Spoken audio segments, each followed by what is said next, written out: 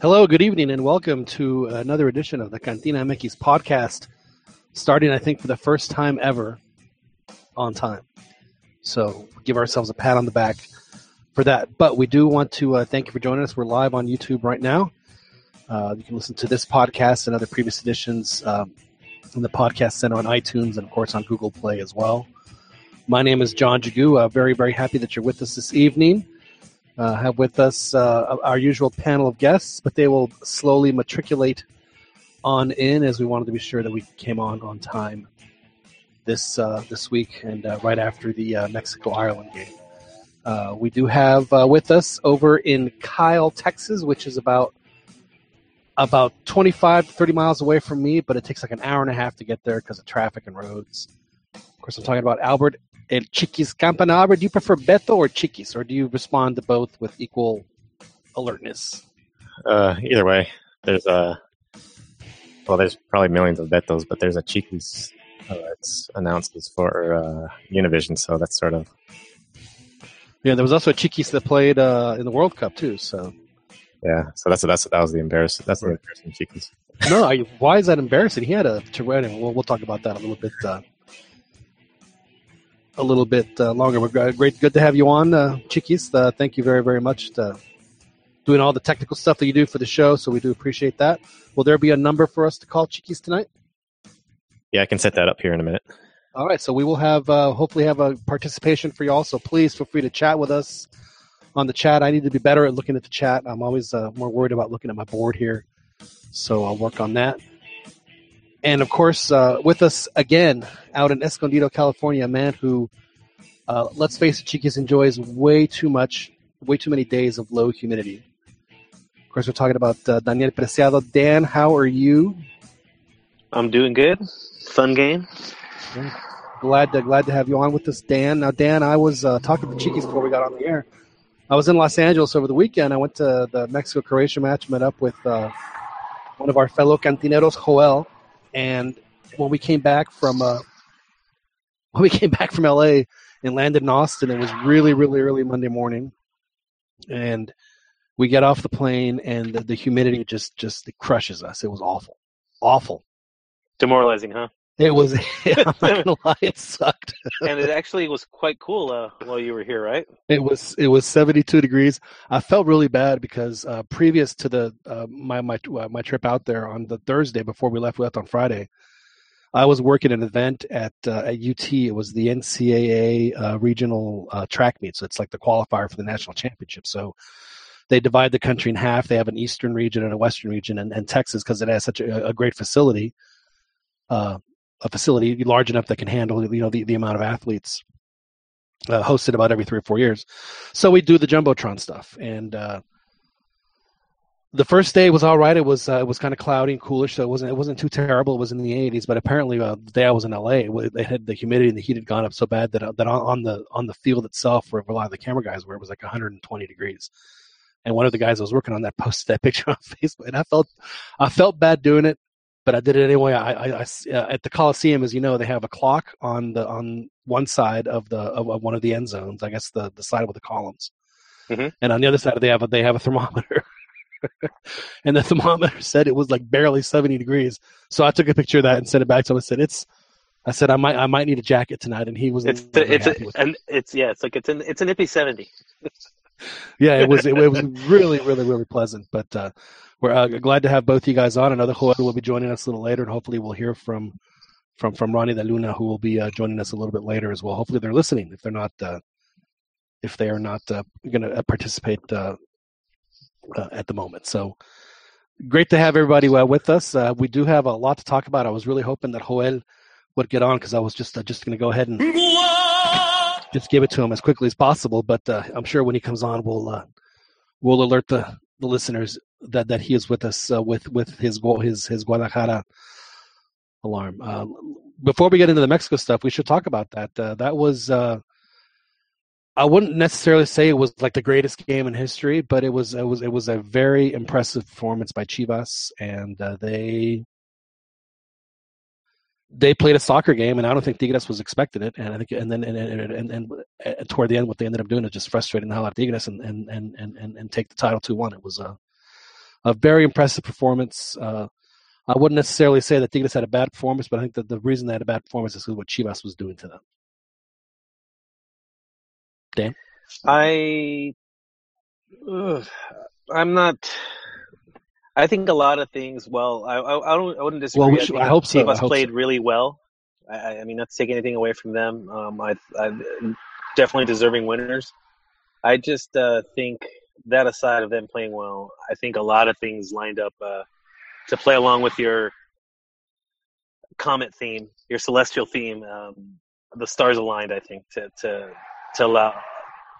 They had favorable draws for their first two rounds, and then they also had some favorable calls with the referees in the final, and then also with Tigres, I think they have seen more clinical finishing in other games, where I think that's like I said. I mean, you have to have luck to win the championship. So, but I think they had their fair share of it to get to that point.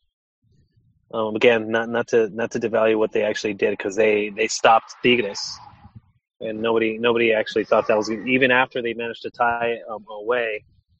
Nobody actually saw that happening. They still managed to. So, kudos to them. I just think that a lot of things really were favorably lined up for them.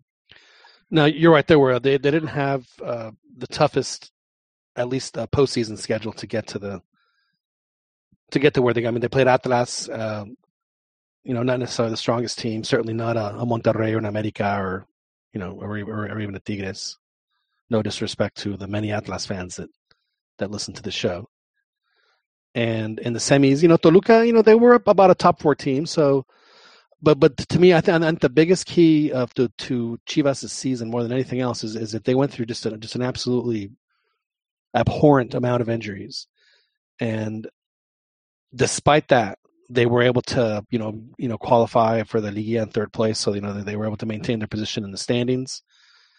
I mean, it afforded them home field the second leg at the OmniLife for every round that they played. And well, I think we talked about part of that going into the season was their depth. They shelled out money. They have a deep team. I mean, and it came in handy because they could have easily seen themselves out of the Liga had they not have someone to at least keep them afloat. Well, I think that maybe what could be happening is I think the teams are starting to realize that whether we play in the Conca Champions or the Libertadores, if we don't play in one of those two, we're playing in Copa MX. So they're going to play in a second tournament regardless, right? So why not? Why not have a roster where you can do that? And obviously Chivas plan, and then they won both. They won the Copa MX and they won the Liga MX title, their first title since 2006. By the way, I almost feel like Bofo, he did retire this week. He was waiting for Chivas to win. And then, he retires and people will, they won't remember any of the other stuff. Remember Bofo. He was part of the prior winning team, right? Yeah, he scored the winning goal. He scored the winning goal in Toluca. So, yeah, he absolutely was a part of that. But that's a different story altogether. Chiquis, you're a Tigres fan occasionally. I'm sure you were a Tigres fan this weekend. What was, from the Tigres perspective, someone who would follow Tigres, how did you see the game play out? What were your impressions? I just thought it was really embarrassing for them because the hype was all on their side.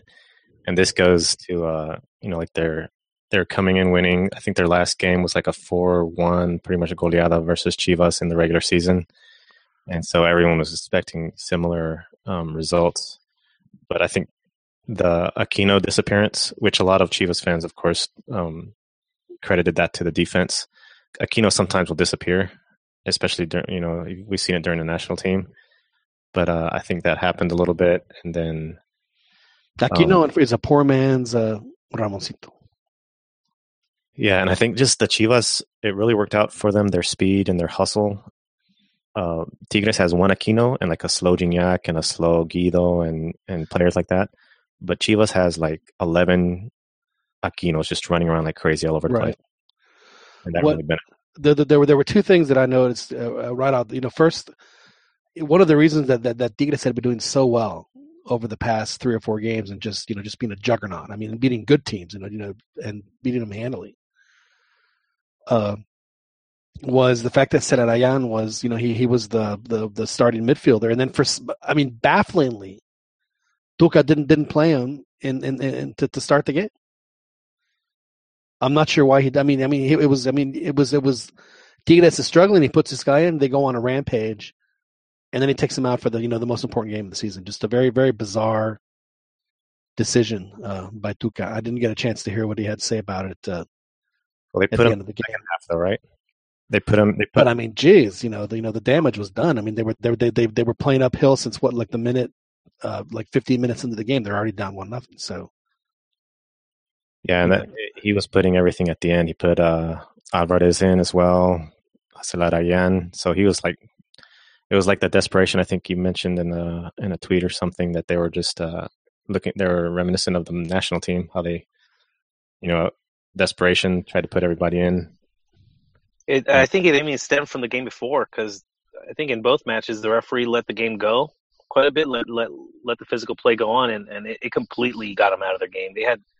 They had zero response for the type of pressure that Chivas, and kudos to them again, man. They managed to put up that effort for nearly 90 minutes in both games. Well, I think what we always talk about guile as some teams just have more of it, and it seems like it's a sport where it is one of the more important intangibles. How much more guile does a team have?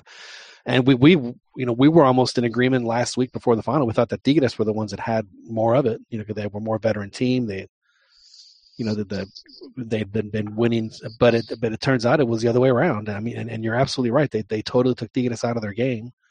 I mean, Gignac was, he was pressing as hard. I mean, it reminded me of Chicharito in 2013, just desperately trying to score, and he didn't wear it well at all. And then Tigres did not wear that second half well at all. I know that they ended up getting that tying goal, but they ran out of patience. They were done.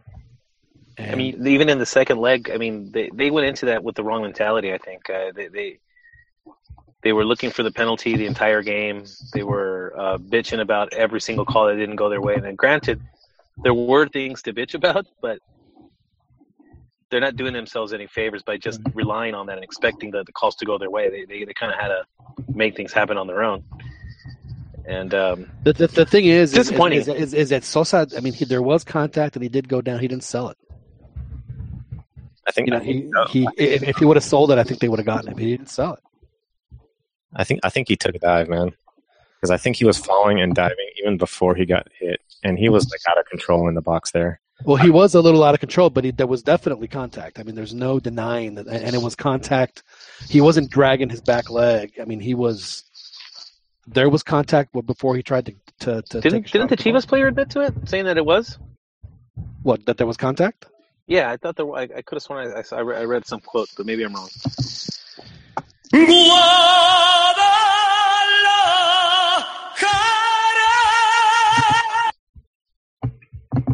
Of course, that signals that we do have a new member of the podcast that has joined.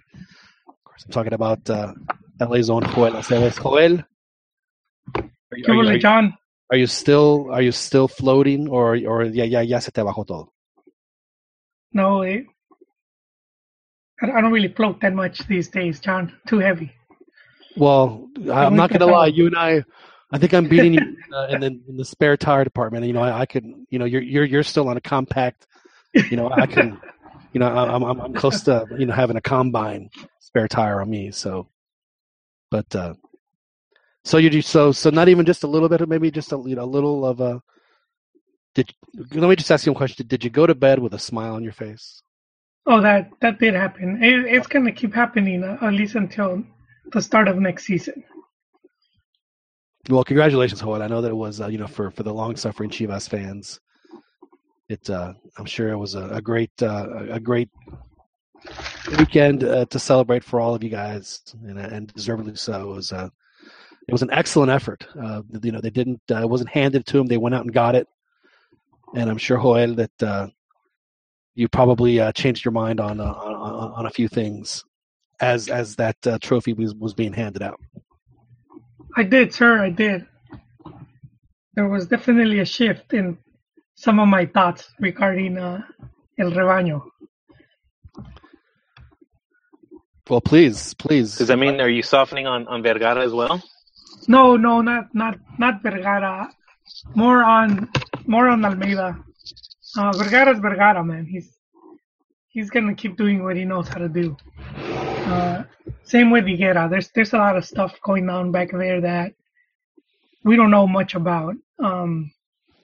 Every now and then you get to hear comments, which I heard one yesterday with La Volpe, and he was talking about the influence that Pelaez had with the squad, but more on that later. So yeah, no, with Almeida, it is obvious that he won over the group. They have a lot of confidence in him, and that's one of the things I did not factor in. Was that, you know, he had the ability to keep the squad motivated, because this is a team that could have easily fallen apart. They had about 9 games without being able to win, or 1 win in 9 games, so something like that. But not very promising. They were having a hard time scoring. So yeah, just going into a final, that could be, you know, daunting. You know, so for the team to still have that, to be able to have that confidence and play the way they did, it, you know, a lot of credit goes to him. They did play a bit of I don't know if you guys saw it. They showed the back room when he's hyping up the team before they go out. No, I didn't get to see it. Was it? Were you inspired? Did you go out and score a hat trick in your pub game? I did feel like going out, but the game had already passed. They showed it like a day later. Was it like William? Like the first time you saw William Wallace speak to his troops in Braveheart?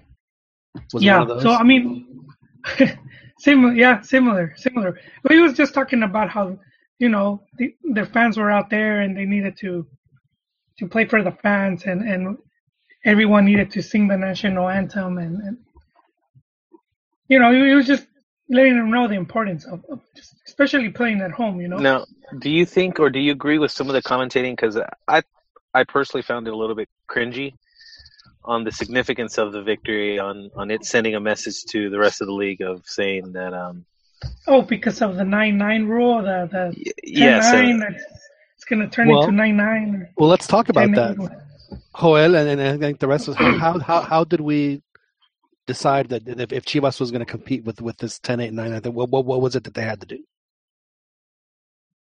Well, they had to go out and get the best Mexican players they could get, right? They need the Mexican all-star team, pretty much.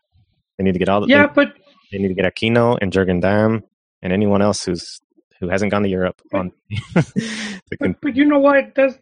That's part of it. The other part is, you know, giving your players continuity, allowing them to develop, because a lot of clubs are not doing that, and this is something that affected Chivas once they sold Tapatio, which was in the second division, and they were able to have up to 30 players, give or take, and a good core of at least 15 getting a lot of minutes.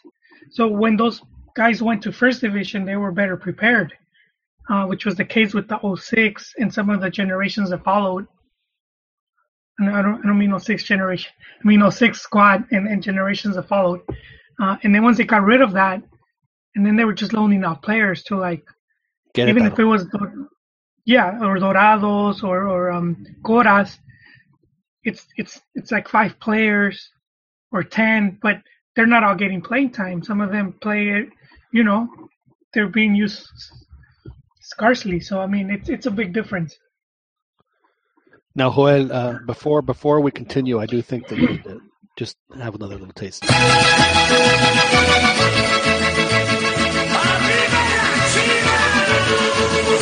Just a little taste. Well, see, right now I'm hoping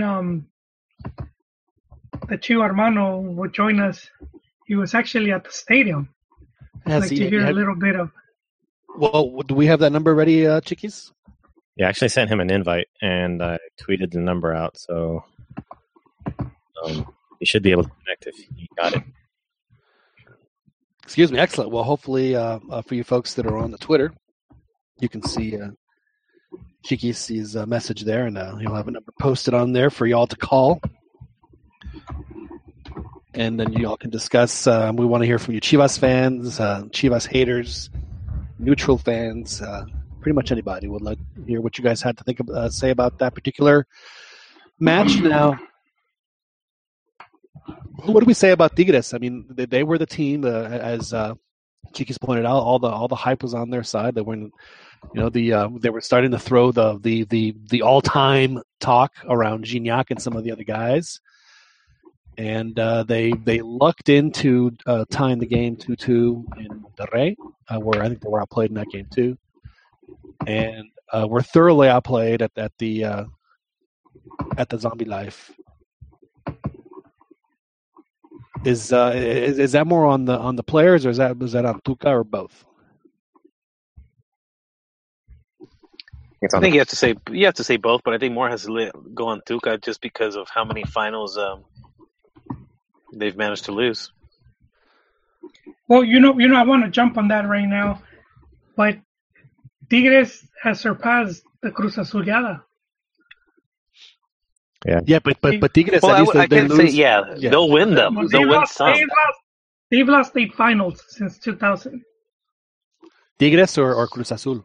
Tigres. I think it gets nullified though. You could have 20, but as long as they have that one compared to Cruz Azul's 0. Yeah. Well, the problem with I Cruz think Azul, that's where not that they were losing, it's they were losing in minuto 92.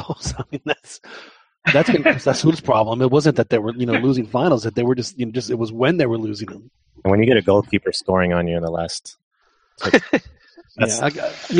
can we just pretend, drop the pretense? I'm sorry that Moises Munoz scored that goal. That was an autogol. Well, it deflected though. Oh, come on! It deflected at a 90-degree angle. I give him credit there. I mean, I'm sorry, but I know that people think that please, it was an autogol. He was heading it right to the hands of the goalie. The goalie, it was as soft as the toilet paper I bought today at the store. I mean, it was, and the other guy just kicked it into the corner. There's no way that was going to be a goal had it traveled without being misdirected. That makes it even more Cruz Azuleada. Oh, of course, yeah. It's you're absolutely right. It makes it even worse. There's no question. Yeah. But the Americanistas are it was Moises. It wasn't Moises. It was and then that guy goes and plays for Pumas for a few seasons. Actually, he was a pretty decent player. Now, Joel, the more pressing question, Joel, is that we've been here before, as you pointed out, with how their second division team went away.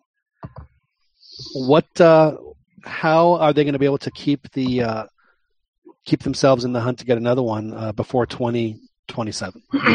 No, I think the squad is young enough. That's another thing. I don't know if you guys talked about this earlier about the age of Chivas squad, because one thing I was hearing about was it's a young team, but the average age of the players that were in the final is 28. So once we start seeing like what their age is individually, then you're not going to see Chivas as being a young team. No. Cota's 29. I don't think 30. Edwin Hernandez 30. Yeah, Pulido's 26. Alani's 28. The youngest is Sorbelin at 21. Salcido 37. So I mean, the average age, give or take, is between 26, 27. It drops a little bit. That's only if you use some of the, when you sub out some of the older players. But the main squad that was just, the main team is about 26, 28. So I think it's a good age where they could follow it up with another campeonato.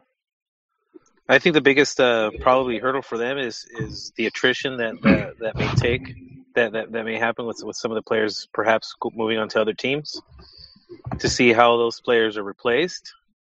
But Dan, I don't see them moving to other teams. Chelsea should move, man. In Liga MX, and I don't really see that many offers coming from Europe. Get rid of Chofis to another team. Liga MX I would say two players. I'd say two players probably have a decent shot at going, maybe even this summer. More so Orbelin, I would say. Orbelin, yeah, and especially because of his age. He's 21. But some of the other guys, I mean, your Chivas, you paid about, what, 17 I think million Pizarro's for been Pizarro? pretty impressive. I think Pizarro's impressive. Yeah, but if you're Chivas and if you paid 17 million for him, even 15, you're not going to sell him for less just because he's going to Europe. No, absolutely. Right. One, and not only because you're losing money, but also because you're not going to find someone to replace him. You're just not. There's just no one right now that they could say we're going to go and get him. Like, as much as they're trying for Aquino, and Tigres is like, we're not selling Aquino. Well, see, that's where I see some of those potential pitfalls, because when that happens, and sometimes it could get into the player's head where they may have that ambition, but their price tag is just going to make things impossible for them. Well, I do think that Pizarro is going to have to. I mean, he's going to have to be amazing, as Juan said, for him to even have a chance to go anywhere. But I'm not saying that he's settling, but I think that he understands where he's playing, and I think that he. I mean, I've heard him in interviews. You know, of course, he could just be saying it just to get our ass, but he. You know, he says, I want to be. You know, I've followed Chivas my entire life. I want to be recognized as someone that made a difference in Chivas. So, there's nothing wrong with. Sounds like a man that knows his limitations. Well, I'm kidding. I'm kidding. That's me. I'm kidding. No, I agree with that though. But I don't think so though, because I mean, honestly, I mean, outside of, I mean, would you rather have glory playing for Chivas, or have anonymity playing for Getafe? Glory. Like the Borghettis and the Kikín Fonsecas in Europe are failures. I wouldn't do that, and that's my fear for like a Pizarro that goes. Well, I don't necessarily think they were failures. I think that they were failures where they played. I think they just made bad decisions. Well, they were. I think so that they were set up to fail. They were at a level where they should have stayed. They weren't at that higher level to actually go to Europe and make an impact. Well, but see, I disagree though, because I mean, I think that a player like Borghetti could have. I mean, if he plays somewhere that has. A guy like Boni Ruiz giving him balls, that he's going to score, 30 goals a season. But he just didn't have that where he was playing. And he actually scored at Bolton quite a bit for the amount of minutes that he played. His biggest issue was the fact that he didn't know how to run. Right. And they expected him to, and I don't think he was an older guy. By the time he went over there, he's like, I can't be chasing the ball. Not only that, but he also hated the goal. He said that it's just anyway. But I mean, he would have been much better off going somewhere where they had players that could take advantage of what he does best, and what he did best was score goals from inside the 6-yard box. I would agree though that Bravo and Fonseca were busts. Oh yeah, they were absolute busts. There's no question. But it does. I mean, again, to me, something like a Pulido or a Pizarro, who maybe Pizarro is at a point, but he's going to have to go. I mean, he's going to have just an unbelievably crazy good season for him to even merit that kind of consideration. Because the Getafes of the world aren't going to be paying $20-25 million for a player like that. It's just not. He's going to have to be the best player in the league in order to command that kind of money. Right, you're exactly right. Well, Gullit just went over, and I see that as a similar to Bravo and Kikín type of thing. He's just there for tourist or vacation and play soccer at the same time. I think that Gullit's going. I mean, I really don't think that the Scottish League is. Are they back in First Division, by the way? Rangers, I'm not sure if they are or not, but regardless, I just don't. I mean, there's like 6 or 7 teams or whatever it is. It's not that big. It just seems to me that maybe if he's not getting, I guess if he's not getting playing time,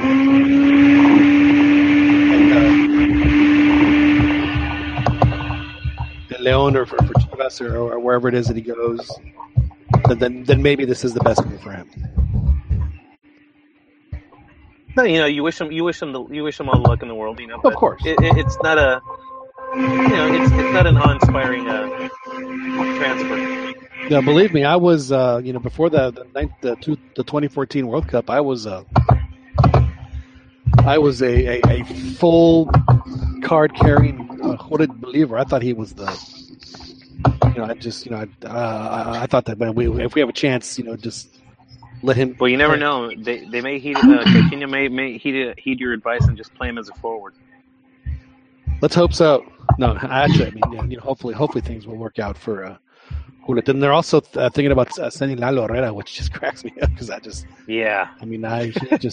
But again, to me, it's like if you're not good enough for Liga MX, then maybe Scotland's the better league for you. Yeah, I would say it's a step down. So I mean,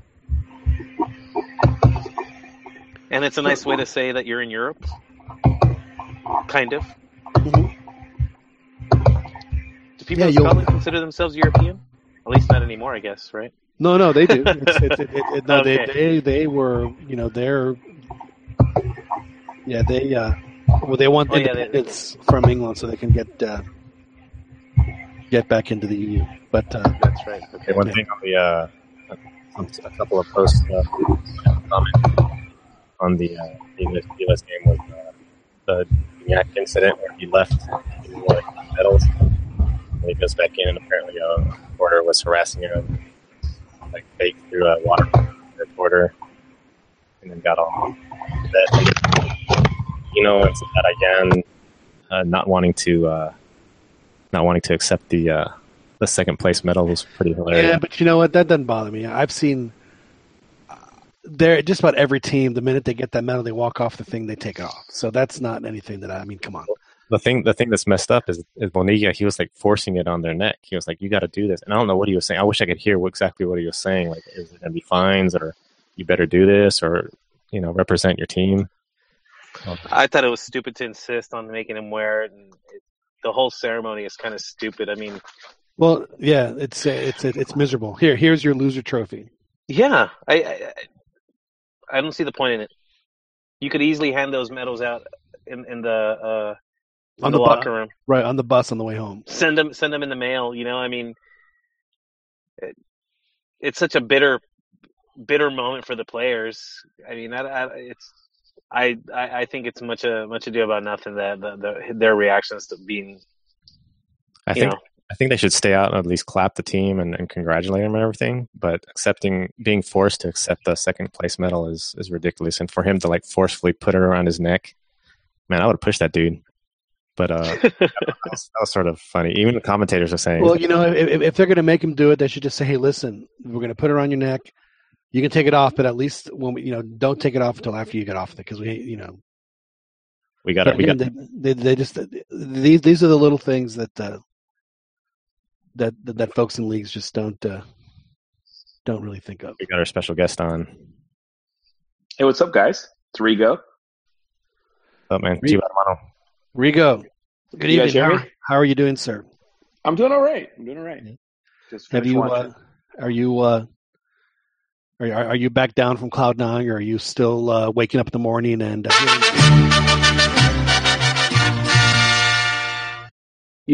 rewatch the highlights every day so far. I am still on cloud 9. Not as bad as I was like Monday or like Sunday night. Were you at Chillon Sunday night? No, I was extremely nervous. Not even when Salcido got it, when he got the trophy and he lifted it up, you didn't have a...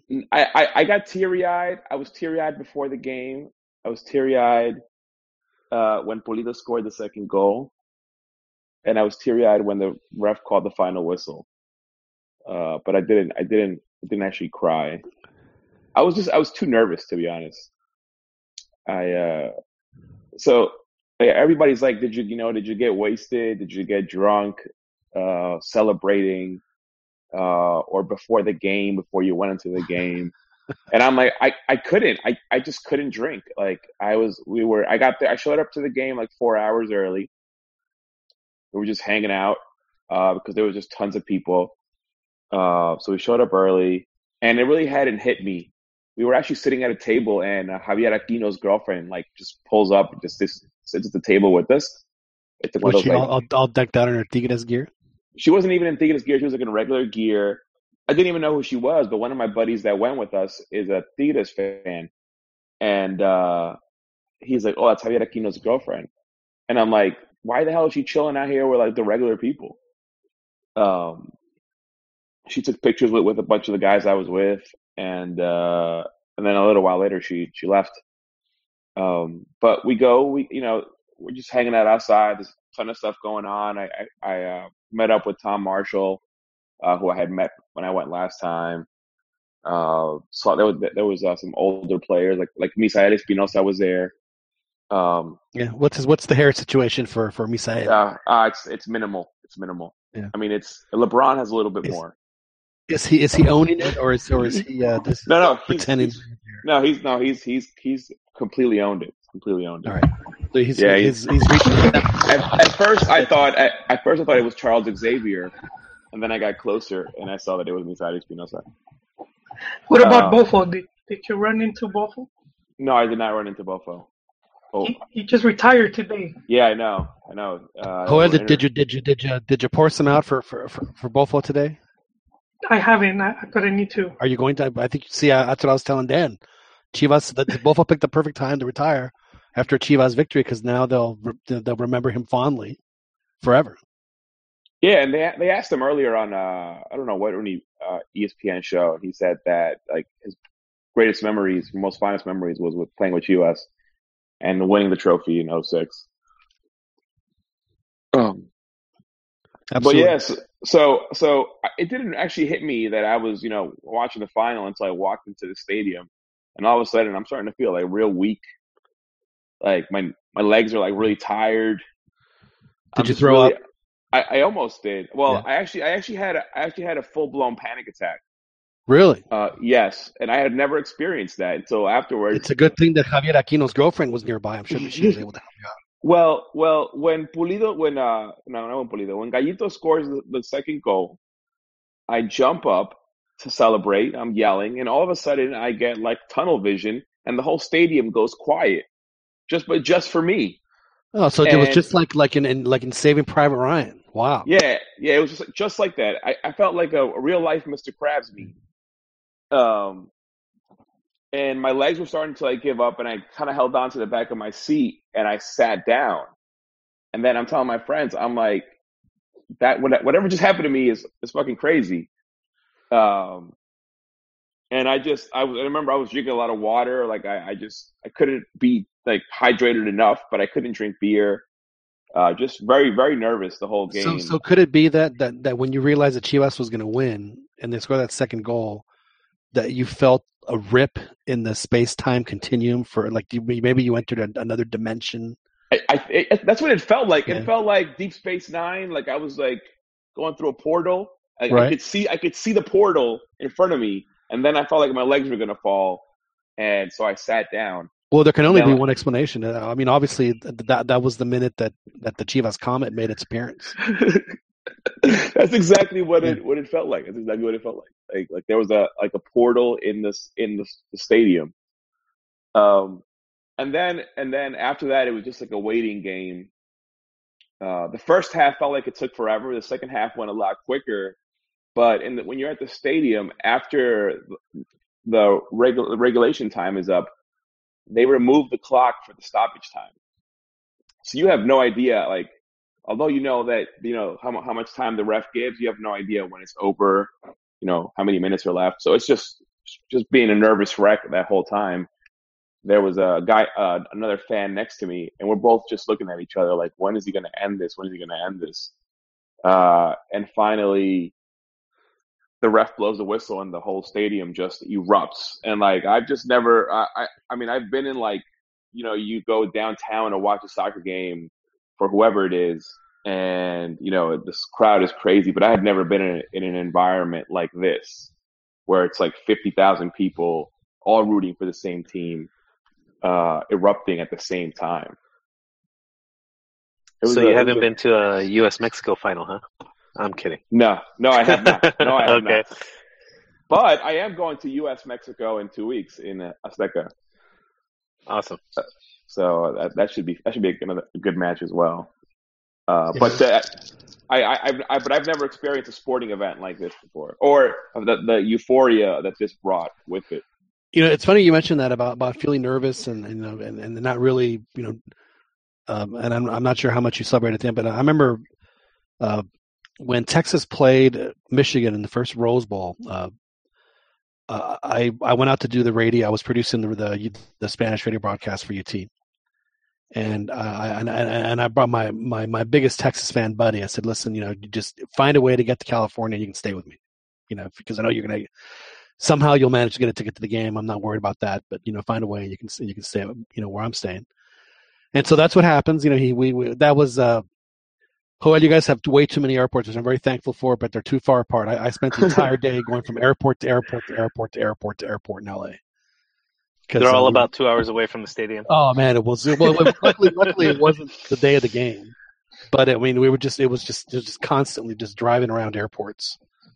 I had to go to LAX and Burbank and Ontario and Orange County. It was crazy. But anyway, so the game happens. Texas wins at the last second. So it's kind of like what you're describing, because you don't really know if they're going to win or not until they blow the whistle. Last play of the game, the Texas side goes absolutely bananas. We were doing the radio broadcast, and my buddy, who I thought was going to come back and just whoop it up the entire night, just falls dead asleep. We don't get him up till like 7 a.m. the next morning. He sleeps like 14 hours straight. Boom. It was hilarious. He just was so spent because he was so nervous and so amped up about the game that when it was over, coming down was so severe for him that he ended up just passing out. Did that happen to you? Yeah, I was exhausted. Like, everybody was like my friends that I was with, they were like, "Do you want to go to La Minerva?" And I'm like, "We have to get up at 3:45 to go to the airport to fly back." I'm like, I was like, to be honest, I don't even feel like going. I was like, all I wanted to do was go back to like the house we were staying at and watch like all the interviews, watch all of the post game stuff. That's all I wanted to do at that point, because I was exhausted. We had been out all day in the sun, and then like that whole experience was just really tiring. So what we did, we went to go eat, and then I'm like, part of me still kind of wanted to go to La Minerva, because it was like, it's going to be like a one in a lifetime experience. Well, yeah, I mean, at that point, you make the decision. If we go to Minerva, we're not going to go to bed. So yeah. So I talked to the Uber that we were in, and he's like, it's going to be crazy there. He's like, there was already like 50 to 70,000 people already there watching the game before it ended. He's like, and now there's like 100,000 plus. He's like, it's going to be a mess to get in, a mess to get out. He's like, but it's up to you guys. I can take you. I was like, you know what? Just take us somewhere to eat, and then we'll go to our apartment. And that's what we ended up doing. And then, like, I was still shot the whole next day because I had to wake up at 3:45 to go to the airport to fly back. Yeah, I felt like too drained to go and party at La Minerva. Did you see any of the footage from the cameras that were? Yeah. So pretty good stuff. When we got back to the apartment, I was watching like Futbol Picante. I was watching the Fox show, whatever Fox Deportes show they have, and they kept showing aerials of La Minerva. It was amazing. Like, all the people that were out there. I saw on Twitter as well. There was like these huge aerial shots, and it just looked like so many people. I mean, Trump would have been like, it's huge crowds. Well, if Trump would have seen it, he would have said it was, there were 3 or 4 million people there. We gotta send ice over there. But yeah, it was a very memorable experience. So did you even get a chance at the airport the next day to get the papers? Yes, I did though. I did. Good. I got papers. I got like 3 of them. And I'm probably gonna. I was actually looking today on Amazon to buy like some frames so I could frame them with my ticket and all that stuff. So yeah, I remembered because as I got to my gate, I was going to sit down, and there was like a half ripped newspaper there, like on the seat. Somebody had just left like a half ripped newspaper, and I'm like, oh shit! And I started running around the airport, like, where can I find a newspaper? I had to find them. So yeah, it's always very important to have an actual written record of an accomplishment like that. So glad that you were able to No, it was amazing. I mean, I have a bunch of videos. I'm putting together like a little article because I write for FMF State of Mind.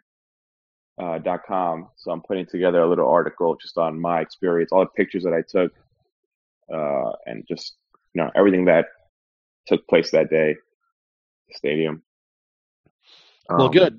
Glad to hear that you had a good experience. And now you're saying you're going to Mexico City for and was it next week, next Sunday? Yeah, next Sunday. I fly next Friday to watch the game. So I'm excited for that. Although I'm not excited. I know they're going to win. I know Mexico's going to win. I'm just not excited for watching Carlos Osorios. So I'm excited for that. Although I'm not excited. There's a delay or something like that. I was wrong. It's because someone just hopped on. Oh, okay. Yeah, I'm not excited to go watch Juan Carlos Osorio's teams play, but I am excited to go watch Mexico. I've never been to Azteca. And now that I've been to Jalisco, I've been to Chivas. Now I'm going to Azteca. Where are you staying in Mexico City? In Polanco. Yeah, you're gonna want to get there early. That's a bit of it's a far. ways. Yeah, it's far. Yeah, I mean the game's pretty late. I think it's like at 7 or something like that. So we'll probably get there try to get there around 4, just to see what the atmosphere is like outside the stadium before it starts. It's about 10 of us that are going. Yeah, you're gonna want to get there a little earlier than that, or at least leave a little earlier than that. Really? Traffic won't be that bad on a Sunday though. When I went last time, it was during the week. That's true. That's a good point. Yeah, so traffic is always bad in Mexico City. But was it for a World Cup qualifying match? It was. And against the U.S.? Okay. Well, against the U.S. Well, it was versus Canada. Chiquis, hay niveles, dude. Hay niveles. Yeah, dude. That rustled me, man. When I'm in, indifferent with the Chivas Tigres match, but I was rustled that guy got his championship. But anyway. How is it getting out of there? Because getting out of the Tigres Chivas match. Well, there's not really parking lots, I would say. I mean, there's some, but not. We parked in someone's garage. Yeah, they rented out. Okay. I mean, we were Ubering everywhere. Wait, that's easy. That'd be bad. But when to get out they weren't letting Ubers into the stadium, so we had to walk a mile. Right. Well, that's how it's going to be at the Azteca too. Okay.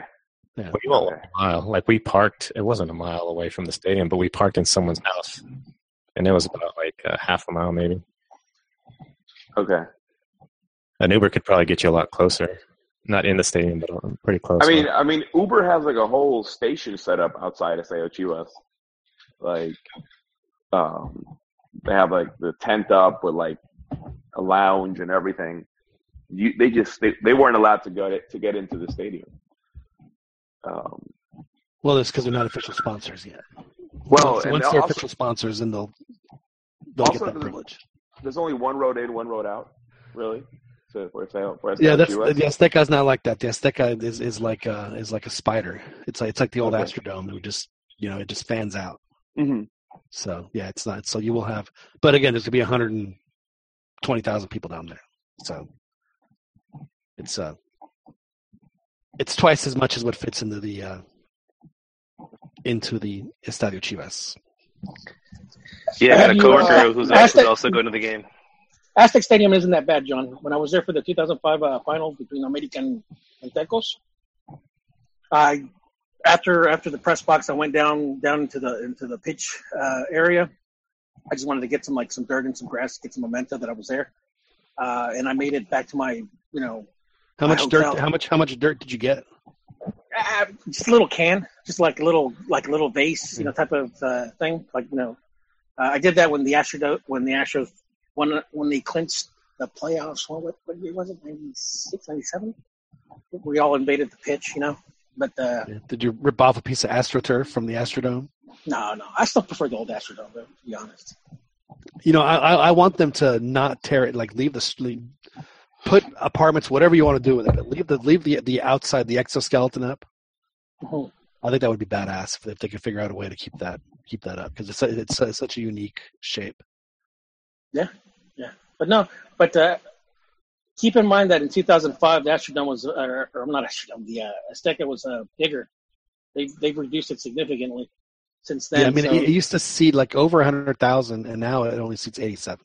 So, and one of the things that happened now at the Azteca is that people back then they didn't have the restaurant, and I know that they also upgraded a lot of the luxury suites and stuff like that. So a lot of people do stay at the stadium after the game, and then the people from Sol and stuff like that, they're the ones that leave first for the most part. But well, again, after the final in 2005, like I said, I think it took me like about an hour to get back to my hotel, considering it was a final and there was a lot of people, Yeah, but it was Tecos. I mean, come on, Tecos, really? Nah, but it didn't matter with Tecos. It was the fact that my point is, if it's Cruz Azul, then there's a lot more people around the stadium, not just in the stadium. No, it was packed, dude. I'm telling you, it was packed. It was packed, but I mean, must be America Unión de Curtidores playing a final if it's freaking Tecos. I mean. But no, but I get it. I didn't feel like going to the Angel and stuff like that in Mexico City. It was just like, you're just so drained that you just want to go back with your friend. Well, I actually went to Mexico City by myself that game or that instance.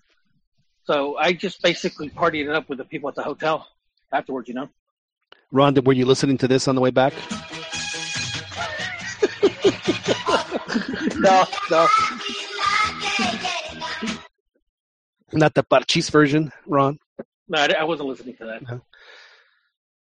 Joel, you were a Parchís fan, weren't you, when you were younger? Yes, sir, growing up. Yeah. I remember them as well. I feel bad that I ruined Parchís for you, Joel. I really do. Slightly ruined. Yeah.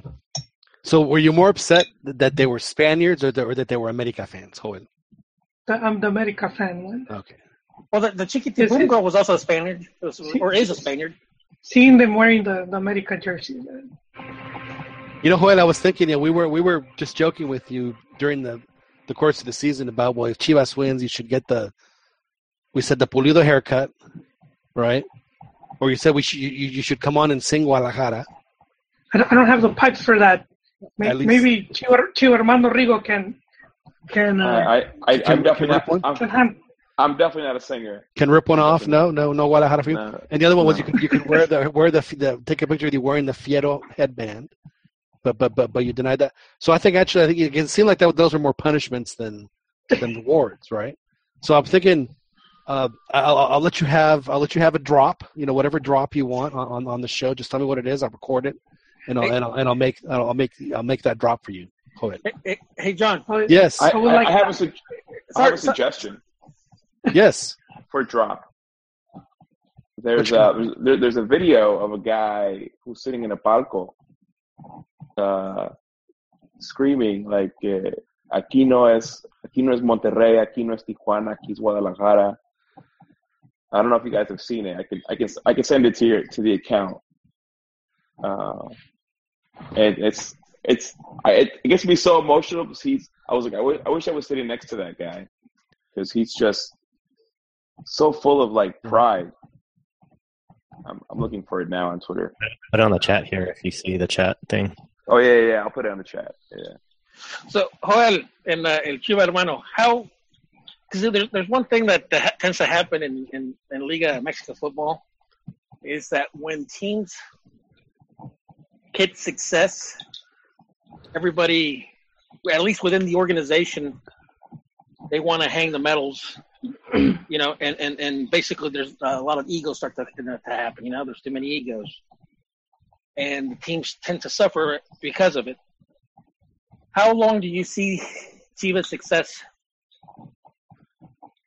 occurring? Or like when do you see them kind of like, going downhill? Potential meltdown? What's that? Not potential, inevitable. Inevitable meltdown. Well, not inevitable because there's a difference between, a cycle, meaning the players, they come up together and then, because of age and injuries, a new generation comes in, and that kind of happened with Toluca. That's back in the late '90s, early 2000s. Now there's other cases where a team wins, and within a season, 2 seasons, the front office, the people,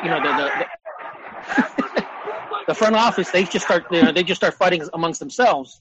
I mean, hell, that even happened to America, way back when. No, keep going, Ron. We're listening. No, so I'm listening. So how, knowing Vergara and knowing his past, what do you see of this team? Like, given, let's say, within next 2-3 years. Yeah, I give it 2 years. I give it. Years. I think in 2 years, Almeida's gone. Not because he's fired. The thing is, I mean, what I hope is that Almeida sets up his predecessor. There's talks about him wanting Salcido to join the coaching staff after he retires. What kind of lessons would he teach? What kind of life lessons would you get from Salcido?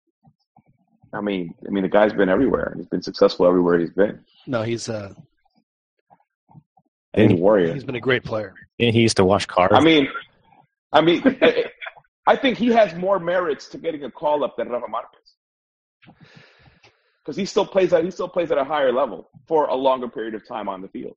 If that's the reason, if you wanted a leader on the national team that's actually going to contribute on the field, Salcido could do it. So do you guys think that Almeida will leave on his terms, or because of the results just aren't there anymore? I think he'll leave on his terms. I think it'll be for one of the national teams, whether it be Argentina or Mexico. Well, I think from what we've seen, they already tried replacing him twice. They did? And yes, sir, and it's on record. Not on record well, yeah, actually, one of them is on record. Record mienta, Record mienta. Didn't they have that hashtag? Yeah. No, but this is an interview. This is an interview with Victor Manuel Bucetich. And he said he was approached, but he didn't want to work because he says Vergara kicked him out of Vergara was one of the dudes that had him kicked out of the national team. So Bucetich did show up to Guadalajara with 5 suitcases full of clothes. This was because, I mean, keep in mind when Almeida had his first full season, the start of the season was rough. So out of the 8 games, he hadn't been able to win any. He only made like 6 points. They had fired Chepo for similar, who had only made 7 points.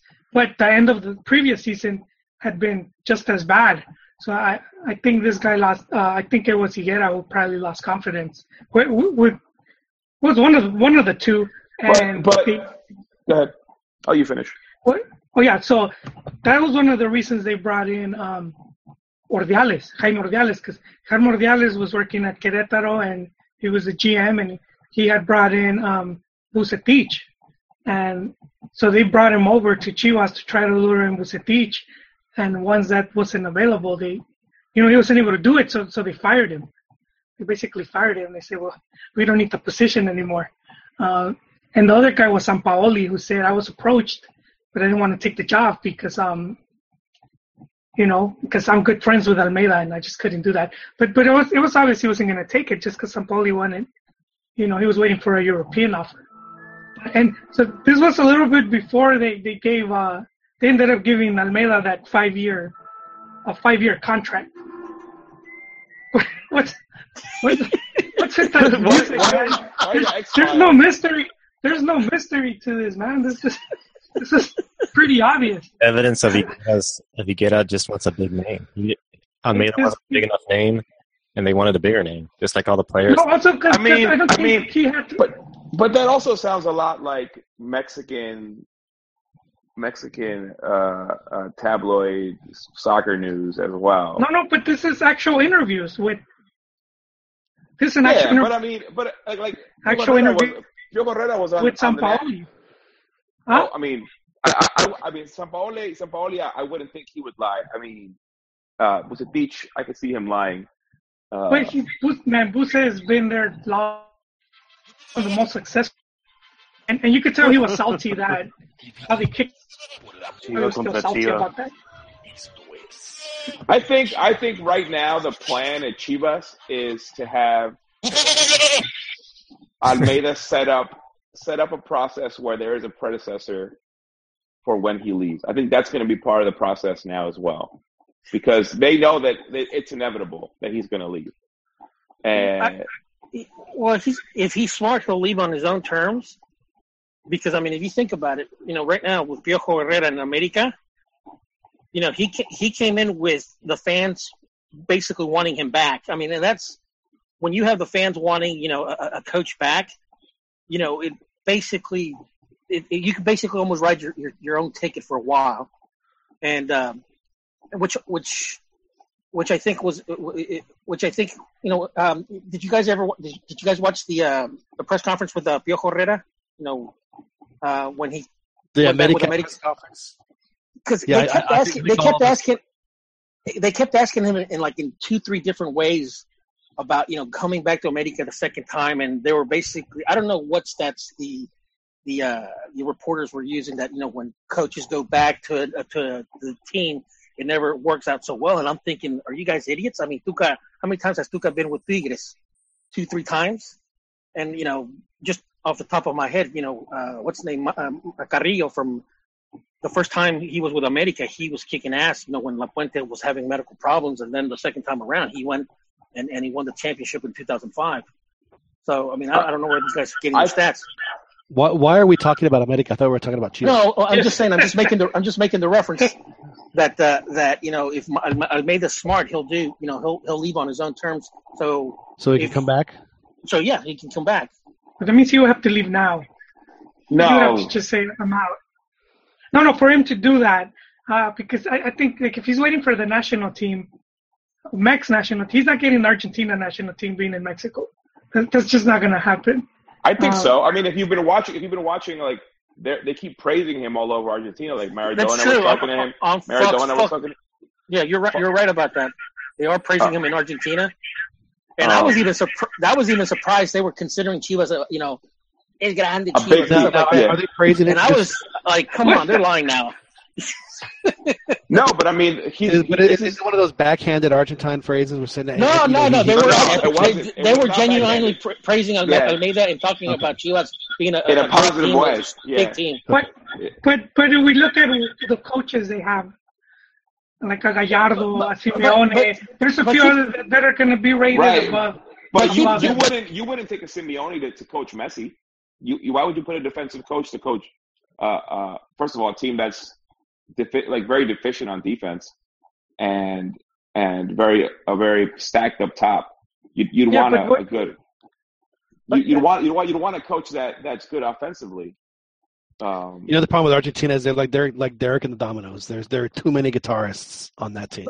But the thing is with too many good guitarists. Joel, keep in mind that the old guard, a lot of the old guard from the old AFA, they're dead or they're no longer around. Well, they must have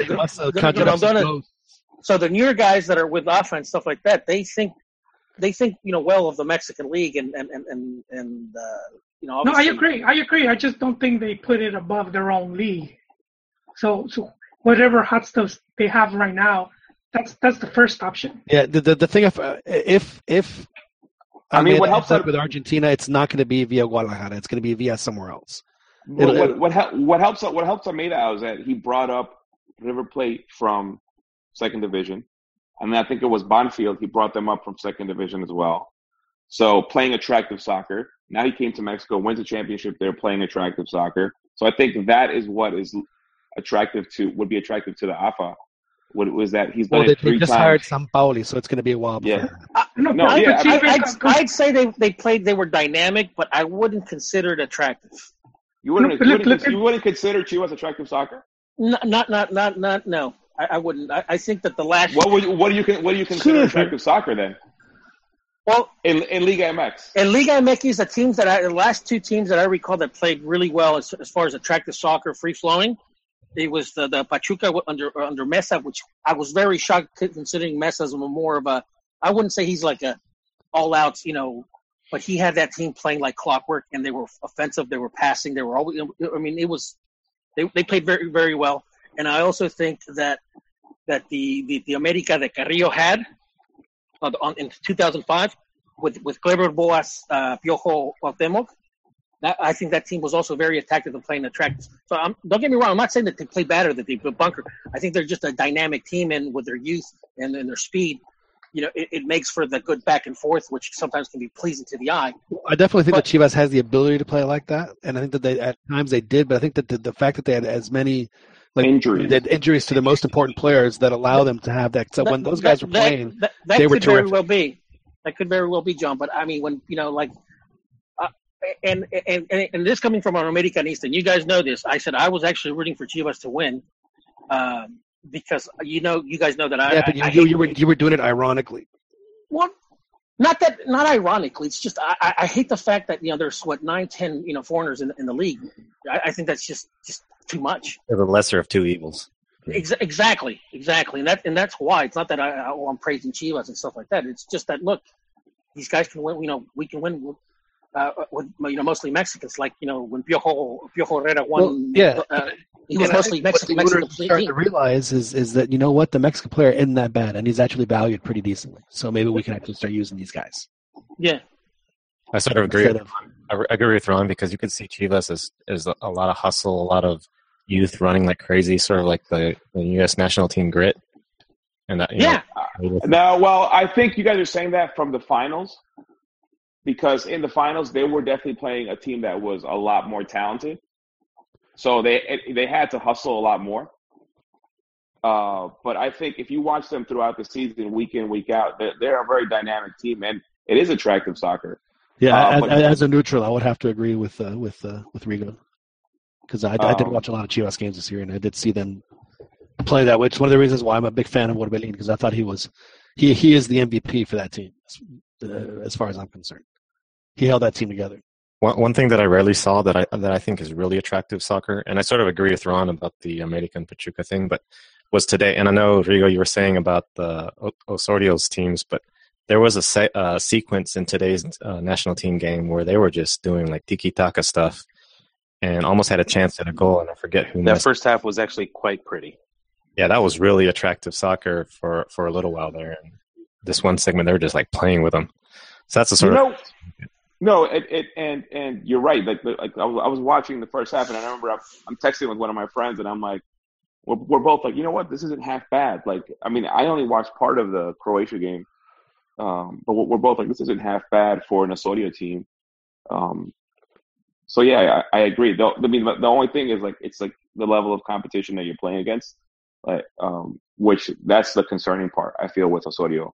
Is like this kind of stuff happens when you're playing against these teams that are just that don't have the talent that you do on their end, and maybe tactically they're not their coach isn't as good as. I mean, I'm not going to say Osorio is good tactically, but the Irish coach might not have been tactically good, because everybody knows that if you want to beat Osorio's Mexico team, you just go press them really high, and that gives them trouble. But no, they did look good for a good sequence, and I'd say for a good like 20-25 minutes they looked really, really good. I think that's the same sentiment that we've been having for a while on Osorio. Like what you just said about how to beat them.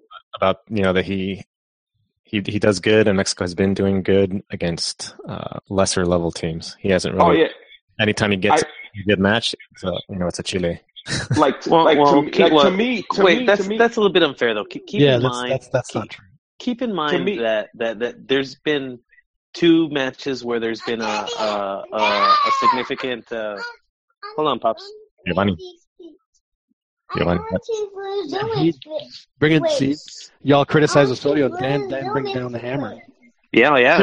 Dude, yo soy el que mando, dude.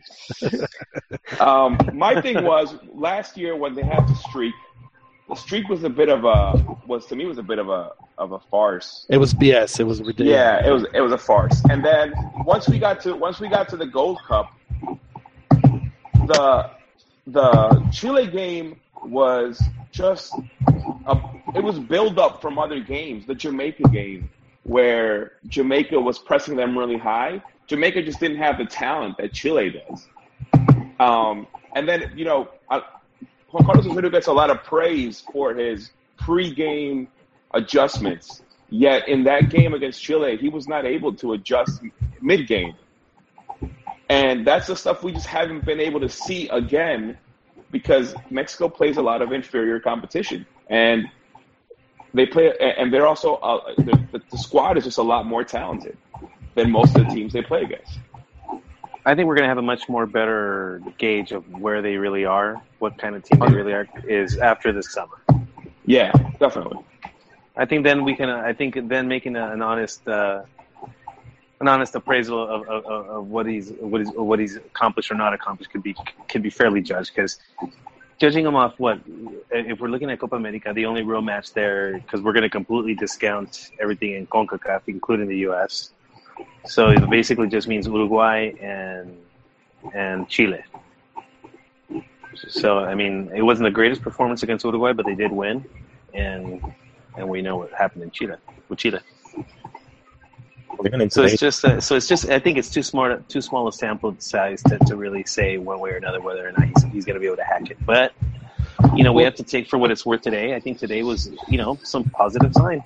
A couple of things. Okay, so I look at this team where they are at this point in the process compared to 2013, and the biggest difference is that they are not playing with the ridiculous amounts of pressure that they had in 2013, where they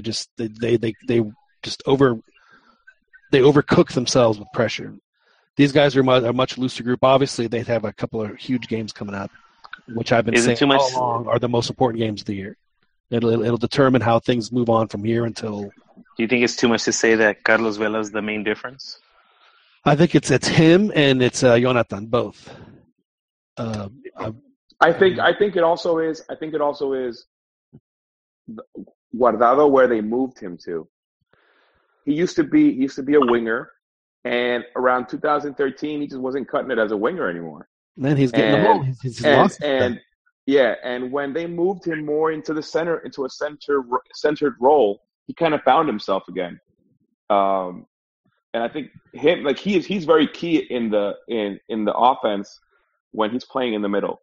He's a classic player that you see their career where they start off, like you said, as wingers. Yeah. And then they just move back and back and back and back, and then he'll probably end up being, a much more defensive midfielder by the time he's done than anything else. Yeah. I think right now he'd be a great defensive midfielder. Yeah, up to the point where he could play central at one point if he wasn't, 6'4". He probably would. But hey, we got a caller. Shut your mouth. We have a caller. Who's on the line? Who's graced us with their presence this evening? Thank you very much. This is Ray from Milwaukee. Ray from Milwaukee. First time, long time. What I don't understand is why are they choosing to play these friendlies across country? They went out here and they made their European players go all the way to California and Los Angeles, and then fly them all the way back to the East Coast to play a meaningless game against Ireland. And then if you look what the United States is doing to prep for this game at Azteca, they're playing all three of their games in altitude to prepare. And to me, it reminds me of when Oscar De La Hoya was fighting against Manny Pacquiao, and he was sparring with Mario Lopez. That's funny. Because Mexicans will show up to anywhere where there's a team playing with green shirts, and the Federation knows that. So they will schedule them wherever they can that has a big stadium, and they're going to fill it up regardless. It's all just a money grab. I think another way of looking at it is like Rocky III, where U.S. is Clubber Lang, and Mexico's like training in the glitz. Now hang on here. Let's not pretend that Mexico did just spend this entire week in Denver. So it wasn't like Mexico was training at altitude too. Yeah, they were training in Denver. Yeah. So with the new formation of the union that Salcido and Chaco and Rafa Marquez created, who knows? They may have a say in in where they play, when they play, how they play. But I for one am against the union. But that could be. What's that? I got one more thing to say about these friendlies of making money. And I know, like, it pisses off the U.S. fans because they go out here and the Mexican national team makes a lot of money off of. But, you know, they're making a lot of money off the Mexican national team. Yeah, about to say, I don't think the U.S. Yeah, the U.S. makes a nice cut out. They get a good cut out of this deal too. Yeah, the U.S. Soccer Federation, they take a cut out of the gate. Out of the gate. So I mean, they're laughing all the way to the bank. So it benefits them. It benefits the Mexican League Federation. Keep in mind that, you know, the money that the Mexican Federation, what they make, what they generate. This was what I'm using 2006 numbers. They were generating over $100 million in a 4-year cycle, and that money was being used to finance all the youth, all the building development, all the infrastructure.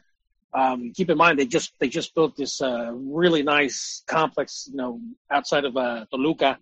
So the Mexican Federation, you know, they had their headquarters in Colonia Roma, Mexico City. I think they already sold that place, if I'm not mistaken. And they have you guys seen that new installation over there in Toluca, guys? What is it out? Is it out towards Santa Fe, or like out just past Santa Fe? Is it like way out? No, it's in it's by Toluca, Estado de Mexico. It's got to be in between. It's got to be in between Toluca and Santa Fe. Yeah, it is. It's really nice, dude. Well, that's where Mexico City has migrated. Yeah. So it's really. My biggest question is, where is that money going? Is that money going back into the community, where it's coming from here in the United States? How much money? They're sitting on $100 million surplus. Where's all that money going? Keep in mind, you have 2017. The under 17s have won 2 World Cups. The under 23 have won an Olympics. The U under 20s have done fairly well in the World Cup. So I mean, you're obviously seeing they've also won the Toulon tournament in France. You know, within the past 12 years or so. So I mean, they've invested heavily in infrastructure. I don't think anybody can deny that. So I think the problem is when it's the development of these players when they get to the senior level. But but they've been consistent. They've been consistent. No other, with the exception of Brazil and with the exception of Brazil and Germany, there's no other team that has advanced past the knockout stages in the last 6-7 World Cups. Only Mexico and those other 2 teams. So I mean, they've been consistent. But the thing with their youth is their youth systems get players to go across the ocean. Look, there's no you can't compare any country to Brazil because they export 2,700 players worldwide. I mean, it's much more of an industry to them than it is anything else. Yeah, for them it is. For Mexico, it really isn't. They don't, because of the money that they Mexico pay. Imports play. They're an importers league, so they're not going to put that much emphasis on the youth. I would compare the Mexican national team to like the English national team, where we have the same problem where our domestic league makes so much money, and they're kind of forced to bring in, extranjeros to play. Well, see, that's why like a rule like the 10-8 rule in England would actually really benefit them. Yeah, because in Mexico, people are taken aback by it. But going back to our caller about the money and stuff like that, it's the money is not the sin here.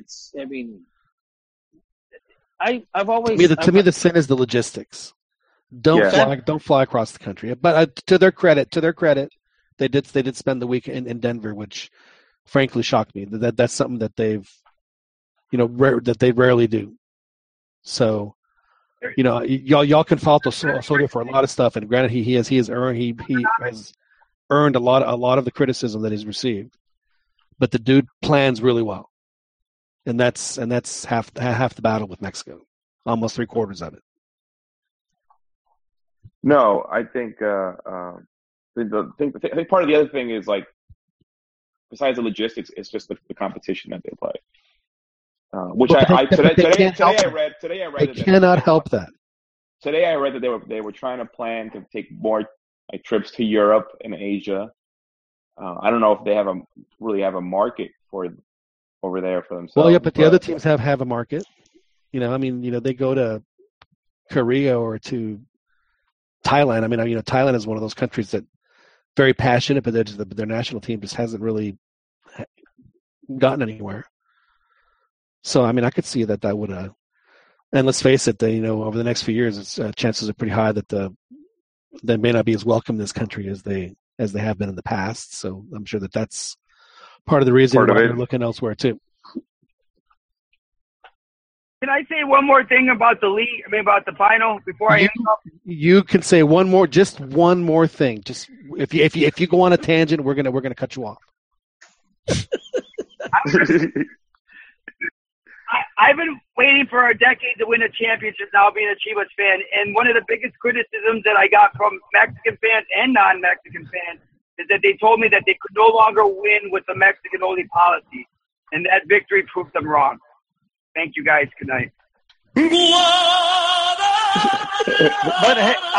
did you know did you guys hear about FIFA looking into a possible fixing between Chivas and Tigres? No. In fact, I think I saw it on Twitter, if I'm not mistaken. So it's got to be true. Oh yeah, sure it was Americanista Twitter. No. Where did I see it? Let me see. FIFA. So Ron, you've inserted America and you've shit on Chivas once. Do you have another jab before we change subjects? Well, actually, yes, I do. Okay. I in fact, if you guys search on Twitter, put FIFA, Tigres, and Chivas. I'll say FIFA investiga. That's what they call it. You guys know what's funny? I was in Guadalajara. I was in the Mercado on Saturday, and I walked into the bathroom, and I walk into the stall, take a whiz. So I'm just taking my whiz, and all of a sudden, there's guys out there talking about la final. No, que ya está arreglada, que se la van a dar a Chivas, que ya viste cómo quedó el otro partido, que nomás era por pura emoción. And in my head, I'm like, you guys watching the game, like, why would they? I don't understand what the reasoning. You create a 10-8 rule to bring in all these foreigners, but you want to give it to the team that is all Mexican. Or, it just sounds silly. I get it that, the Mexican League has a history of doing shady shit, but I just thought it was hilarious that these guys were in the bathroom discussing how the finals were already fixed on Saturday before the game. Did you interject anything, or were you just No, but I was innocent bystander? I was an innocent bystander. I wasn't gonna. All right. Comment on there. I don't buy that because look at what happened. Gignac got all mad. He almost fought with the press, and then he tweets this thing crying about how he's going to leave Liga MX because of the press.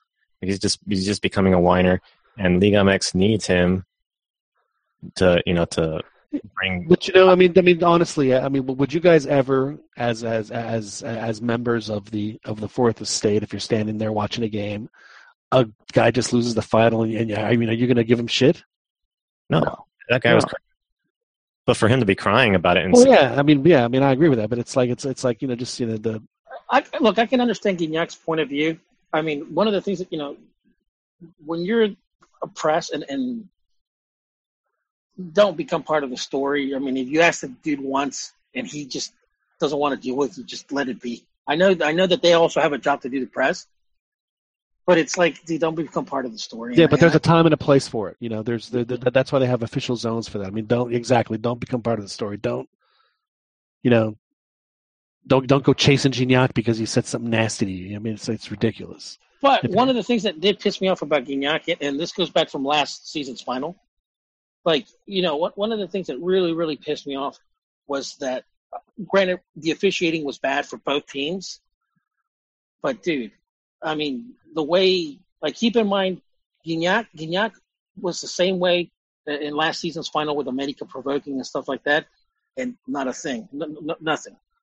I mean, has that been Arroyo? Has that been like who was it? Who's the player that pushed what's the name, Pulido, and then Pulido responded by pushing that dude. I mean, the goalie, Nahuel. Yeah. I mean, Nahuel.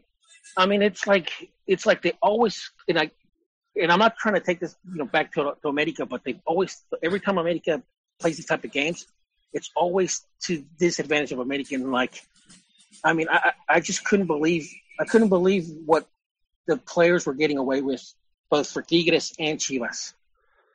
And it's like, I mean, that's kind of like the thing that was pissing me off about the game. When I was watching the game, Ron, because it was not normal behavior for them. When the behavior is constant, if a ref knows if a team's going to act up, he's going to be ready for it. And those teams weren't known for acting up. Gignac was acting the same Gignac way. is untouchable. And then Pulido pushing that dude. Has that been Arroyo? Has that been Darwin Quintero? Dude, that's an automatic red. Hell, dude, you know what Gignac has? What does Gignac have to do to get a red card? Goltz got thrown out of the goddamn game. Right. What would Gignac have to do to get a red card? He would have to grab the ref's head and smash his knee into it. I mean, that's the only way he's getting a red card. I mean, he should have got a red card that game. Should have got a red card. Again, in the final. The only way Gignac is going to get a red card is if he cold cocks the ref. He's European. He can get away with what he's there. He's the league superstar. He can get away with whatever he wants right now. And I'm not saying he takes advantage of it, but they're not going to red card him for that. I need Vélez. Exactly. We got a phone caller. And like I just one of the things that I found funny was like the Tigres players complaining, and I'm like, dude, did you guys forget about last? Yes, they did because they won. What's that? Yeah. I mean, just in that game, there was a ton of fouls that the ref could have easily given yellows, double yellows, and the ref just wasn't calling them. No, I do have a question for both of you. That Chivas, the penalty. I mean, it's like I remember vividly in 2005 when America played Tecos in the final, and there was a controversial call. I'm just saying. To cut you off, dude. In 5 seconds after that happened. In fact, I'm going to look it up and I'm going to post it. 5 seconds after that play happened, what's his name? Marin. Dude, I'm running out of America. I'm like, oh my God. It goes, the final is ruined now. The final is ruined. Said that on live TV, dude. And I'm like, what the fuck, dude? It's like, the officiating pisses me off. And you guys know this, I just, it bothers me. It bothers me. Hey, we got a call. Yeah. Gee, see, Ron, you went on your. See, I feel that's. Yes, that was actually a Ronnie's rant. I played the rant. I played the wrong rant. It was my rant. Who is on the line? I don't know what we're yelling about. Who's on the line with us? Rafa from Dallas. Rafa. Now, Rafa, you're from the Ciudad de Dallas, right? Yep, Oak Cliff. Well, yo, Rafa, when you're talking to your friends, do you say, voy para la Ciudad de Dallas, right? Hey. Am I right? Yep. It's never just Dallas, it's la Ciudad de Dallas. Nah, it's Dallas. No, you can say Dallas all you want, but when you speak in Spanish, voy a la Ciudad de Dallas. Anyway. What's on your mind, sir?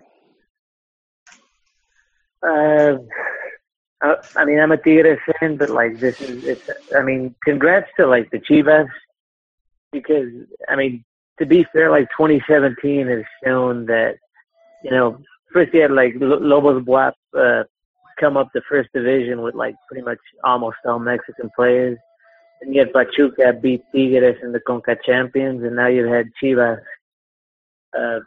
beat Tigres, which just shows, hey, Mexican players still have it, despite what all the naysayers say. Now we should give credit where credit is due. There was one person who was brave enough back in January to have the minerals to predict a Chivas championship season. And that person is Joel Aceves. So Joel, take a bow, man. That's impressive. That you were able to read the tea leaves well enough to predict this Chivas victory. What made you just think that was going to happen, Joel? We may have lost Joel. Eating his cake. Well, it was now or never. They spent all the money, so. No, I mean, I thought it was there was a progression there from season to season with Almeida. But I definitely did think that this season, I mean, it was kind of like a now or never thing this season, because you had made the Liguilla two seasons in a row. You lost to America 2 seasons in a row. Last season, Almeida was completely out coached by La Volpe. And I think that kind of helped Almeida in this Liguilla, because he was able to manage the games a lot better than he did last season or in the past. I had a question. Hey, did that clip of Gonzalo, te están viendo tus hijos, was that after the playoffs with America? Yeah, I think it was it. It might have been a Super Clásico, I think. Okay. Yeah, I got a question. Did they find Gonzalo, by the way? They're looking for him. The Chivas account tweeted a thing looking for him. He got drunk at the Ruby Quinceañera. I haven't seen him since. Well, I think because he hit the wall, he damaged the wall, and I think they just wanted him to pay for it, right? He did punch that wall pretty hard. He was. I got a question off the caller's comment. The Mexican players, of course, doing better this year. Are we having a bad crop of foreigners as opposed to years past? Would that be a reason, or are really the Mexican players stepping it up? No, I just think they've let Almeida work to a degree, and obviously they spent some money, and that also helps. Now this kind of goes. But back it's not just about spending money. It's about spending money on quality players. I mean, they spent money. They spent money on Willy Peña, who stunk, who's somehow going to Europe. They spent money on the Scottish League is not a step up. Let's remind the callers and the listeners. And going to the Scottish League is not a career move. And it's not just Chivas, like he says. It's Pachuca beat Tigres, and according to Rafa. But I mean, frankly, Chivas followed Pachuca's game plan as far as try to get the early goal and. I also think that there's a bit of a scare tactic from the press, regarding the foreigners, not only just players but even coaches. Like the past 3-4 years, which is 6-8 seasons. The majority, the teams, the only Mexican coach that has won it is Piojo Herrera. But that's kind of an anomaly, because for the if you take away these 4 years. Really, the coaches that have done the best are Mexican coaches, or coaches that started their coaching careers in Mexico, and I just think that there's going to be a transition phase with players, because I mean, keep in mind, Mexican players going to Europe is kind of a new thing. I mean, it's not even 10 years now. Because they started going in droves after 2006. So yeah, 10 years. So I think that it's adjusting, and they're at least from the perspective of the owners, they're trying to find the balance, because Mexico's best players are leaving, so they're trying to figure out what's the right balance of how many foreigners. I mean, at least that's how I see it. I guess to add to that, the coaches and the Mexican League is taking risks on younger and more dynamic coaches instead of the carousel of just that's actually a really good point, because the coaches that are in the league now, I mean, it's not like you said, it's not the usual dudes that are in the pile. We haven't seen Romano. No Tomas Boy. He hasn't gotten his ticket for the free sandwich stamped in quite a while, and Tomas, he was just with Cruz Azul recently, so it's been at least a year. But you're right, but he hasn't resurfaced. And actually, not only that, but the teams just aren't firing coaches as often as it wasn't that long ago where in Liga MX out of 18 teams, 10 or 11 of them would have new coaches by midseason, and that just doesn't happen. That just doesn't happen anymore. Joel, are you back on, Joel? Yes. Man, I set you up. I was singing your praises. I was talking about how you had the major minerals back in January to predict a Chivas championship, and I asked you what made you think that what gave you the premonition that was going to happen. I'll tell you. No, hang on a second. I'm not done. I'm not done. And then so I'm saying, Joel, what you got? And then you just. No, I left a message. I left a message on the side. That I had to step off. You guys don't. See, I don't. See, that's my problem. I don't look at that screen. I look at other screens. I told them I'll give. No, I was getting compared in one of the soccer forums to Walter Mercado. More for his life choices and predictions, because I was saying that I called it. But you don't have to consult the stars here for Liga MX. Now that I've met you, Joel, honestly, I think if you shave the facial hair and I think you could pull it off. It'd be one hell of a Halloween costume, dude. I'm telling you. No. You would knock it out of the park. I don't think I have the mannerisms down yet. But well, it just takes a little studying, just a little studying. Speaking of which, did you guys already talk about the game that you guys went to? We haven't gotten to that yet, but I do feel bad because there's some that I do need to talk about matches. So I went out to California with my wife. We had stayed down in Beverly Hills. It was a lovely time. The weather was, it was incredible.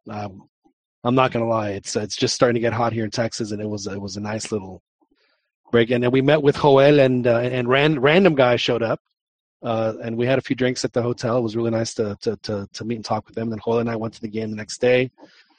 We covered the game. The stadium is interesting. There's a lot of smoke blowing into the stands from the stands up into the press box that is not what one is accustomed to smelling at a sporting event. It felt more like a rock concert.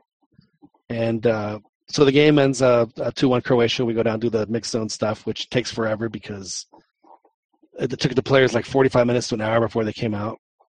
And Joel and I went back to his place. And we were supposed to hook up with the night before. We were talking about going to this place. My wife wanted to go to a tiki bar in L.A.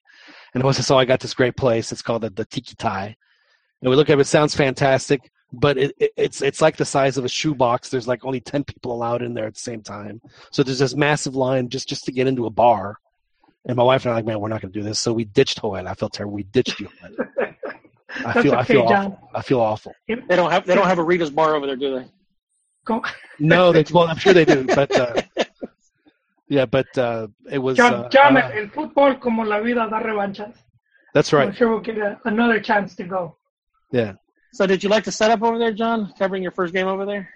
I was at the Coliseum. Yeah. Well, I don't think the Coliseum, unfortunately, is set up for a modern media coverage because the mix zone was in the bus tunnel, and Juan Carlos Osorio's press conference, there were like 10 seats, and it was at the bottom of the bus tunnel to get into the stadium.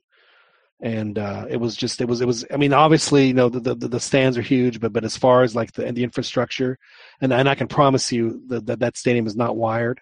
So when the TV trucks come, they have to run. Although maybe now that it's an NFL stadium, it might be a little different. They probably have to run a lot of cable, and that's never fun, and especially for a game like that where there's Televisa cameras and there's Fox cameras and there's Univision camera. So there's a lot of cameras there. In fact, I pointed out to Joel some of the camera positions. And Joel, how big was the scaffolding those cameras were on? I don't know, man. It looks like Fear Factor type of stuff. Yeah, exactly. I'm sure they were stable because they would never do anything because those cameras are really heavy.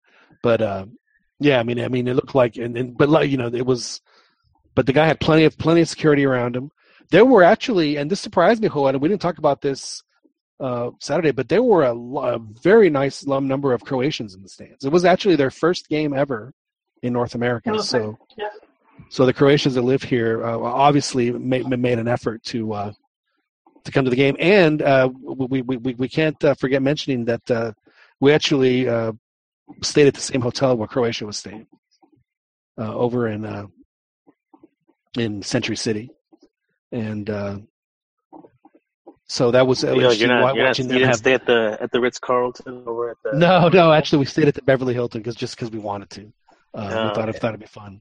The Hills of Beverly. Yeah. That's nice. But I'll tell you what I did enjoy. This probably sounds crazy to you, but we enjoyed driving around and seeing different parts of the city more than anything. And my only regret was we didn't get to go up to Pasadena, but we went down to the South Bay and all that. It's really nice. It's Strong Beach.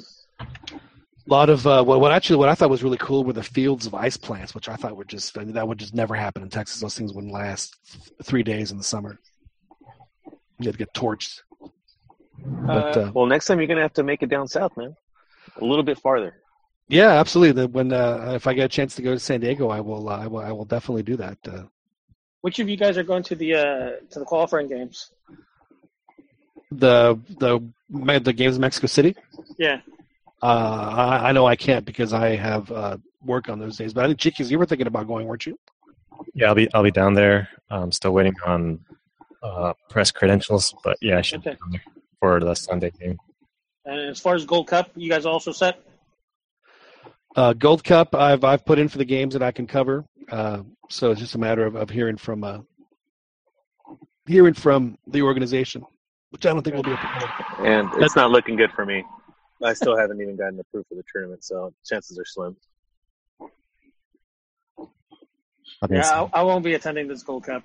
I think this is be the first one I miss in since 2003, 2004. Well, you're busy. You're studying to learn to be an architect, like George. Like George. I've always wanted to be an architect. All right, so let's talk about this Mexico team. So what I'm noticing, regardless of what happened against Croatia, as far as the scoreboard, is that this team is just infinitesimally looser than it was at the same point in 2013. It's very palpable. I mean, the way they were playing today was, I was just a friendly, but it was something that you just haven't seen in a while. So, hopefully, if they get these get good results in these two games, and they can go to Confed Cup and just go out and have fun. And what happens, happens. I think that if they get some good results in these qualifiers, it'll definitely ease some of the pressure for the Confed Cup. I think if they for somehow come out with draws, which I doubt it, because we're playing at home, come out with draws, and then they have to go to Confed Cup, and it doesn't look good over there, I think that's when the pressure is going to start to build. Well, sure. They're going to have, and the worst is that they play their biggest psychological rivals, which is the U.S. So if they get a bad result against the U.S. right before the Confed Cup, it could be devastating. So. Yeah, so these are very important games. These are the keys to the entire rest of how things play out. Not to put any pressure on them or anything, but these are the to me these two games are more important than the Confed Cup. What do you guys think he needs to do to be successful against Honduras and USA? I think he needs to listen to his players, and not force them to think that much. And forget about the little rotations and try to get on cue and stuff. Jesus, he has to play. If he plays Jonathan and Carlos Vela in one game and they just kick serious amounts of ass like they did against Costa Rica, and then not play in the next game, that to me just screams insanity. What on earth? But that's going to happen, though. That is going to happen. Is so beyond stupid. They're so much better than the rest of the team. That if you want to trade players 11 and 13, go ahead, but don't trade players 1 and 2 for 14. It's just not smart. The thing is, Honduras and the United States, they're kind of on the ropes right now. Right. So if Osorio's a smart coach, he's going to basically play cat and mouse because they have to open up. They need the points. Technically we need points too, but we don't need them as bad as they do. So it's upon them. It's for them to open up and attack more. So I would use You don't think today's lineup is indicative of what he wants to do against the U.S.? I know he's going to get cute, and I know that he's going to advance the lines, and we're going to get and we're going to get countered when it should be the other way around. if Osorio is smart, he's going to basically sit back, not bunker, sit back, play organized, and hit him on the counters. We have the players. That was exactly what happened for the first goal today against Ireland. Is that they suckered the Irish into bringing more guys into the box, and there was the ball was cleared out of the box right to Burrito, who went on a full sprint and hit Tecatito, who finished the rest of the play and scored. Ronnie, well, you know how I feel about it. They have so many great players that could just be so unbelievably lethal on a counterattack that for Mexico not to use that, it is a crime. Mexico is one of the few national teams on the planet that has the ability to play possession and also has the ability to counter.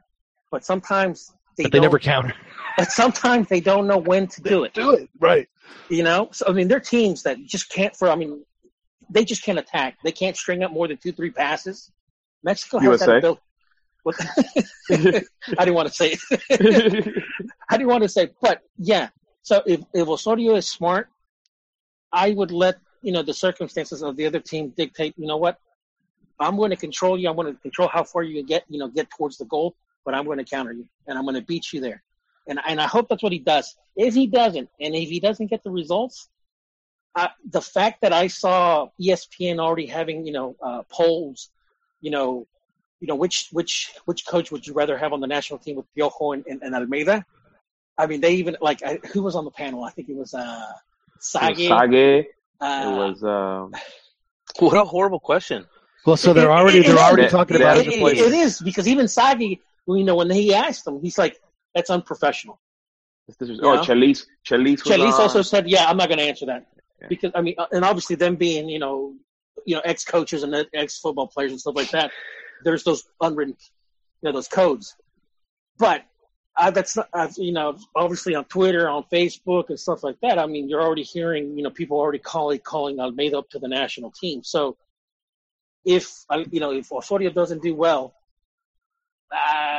I think the wagons are going to start circling. The wagons are going to start circling. Well, that's another thing we've talked about is that Osorio, he is on borrowed time and any bad results, and they have, like as you pointed out, there are a handful of capable coaches that can come in and do so again. To me, that's why these two games are important, because if he gets 4 points, then he can have a bad Confed Cup and still keep a job. If he gets anything less than 4 points, then he's going to have a really good Confed Cup. He's going to have to get the 3 points against the U.S. I think that's going to be hard. I think he's going to have to get it. If not, I can see Almeida. Well, the thing is he already has 3 points against the U.S. Yeah, that's true. I think the U.S. game though this time. Dude, you're forgetting Mexico's kryptonite. Samson, or what else? Samson? Bruce Arena. That's what I'm about to say. Bruce Arena, and he's a good coach, man. I'm not saying. I don't deny that. I've always thought Bruce Arena was a good coach. And not good then because he's far and away their most successful coach. They're playing the Azteca too. He could just bunker. He could just deal with a tie and just bunker the whole time. Wait until the second half when Azteca. If they get a result against Trinidad and Tobago, they know their position is precarious in the qualifiers, and they'll be happy with 4 points. Yeah, and if he gets here's the thing. If they can beat Honduras, they'll have 13 points. That means that they could, for all practical purposes, qualify for the World Cup by beating the U.S. I have to look at the math, but I'm pretty sure that it would put them either qualify for the fourth place or qualify them outright. So that's going to be something that's going to be worth playing for against the U.S. So I could certainly see them being a little. And again, it's against the U.S. And remember, the last time they played them there, they haven't beaten the U.S. in the Estadio Azteca since 2009. So let's not forget that. So for you guys that are thinking that it's going to be an easy win, it's never an easy win anymore, and it hasn't happened for 8 years. If he can play to a tie in the second half and just wait for the Azteca fans to turn on the Mexican team, that could put it in dangerous waters for Mexico. Although, to be honest, Honduras has a better record, I want to say, in the past 7 years than the U.S. does against Mexico. Not in the Azteca. And I think in their current state right now, the U.S. That's one of the definitely back on. I think the U.S. is back to their general level. I think they're going to be a really tough game. Yeah, I mean it's Very tough game, no tougher question. than Honduras. Yeah, so again, to get the points against Honduras, and then that'll take the pressure off the U.S. game that much more. But if they get tied against Honduras, then yeah, they're going to have to get 3 points against the U.S. And that's going to change the dynamic of that game as well. But we'll see what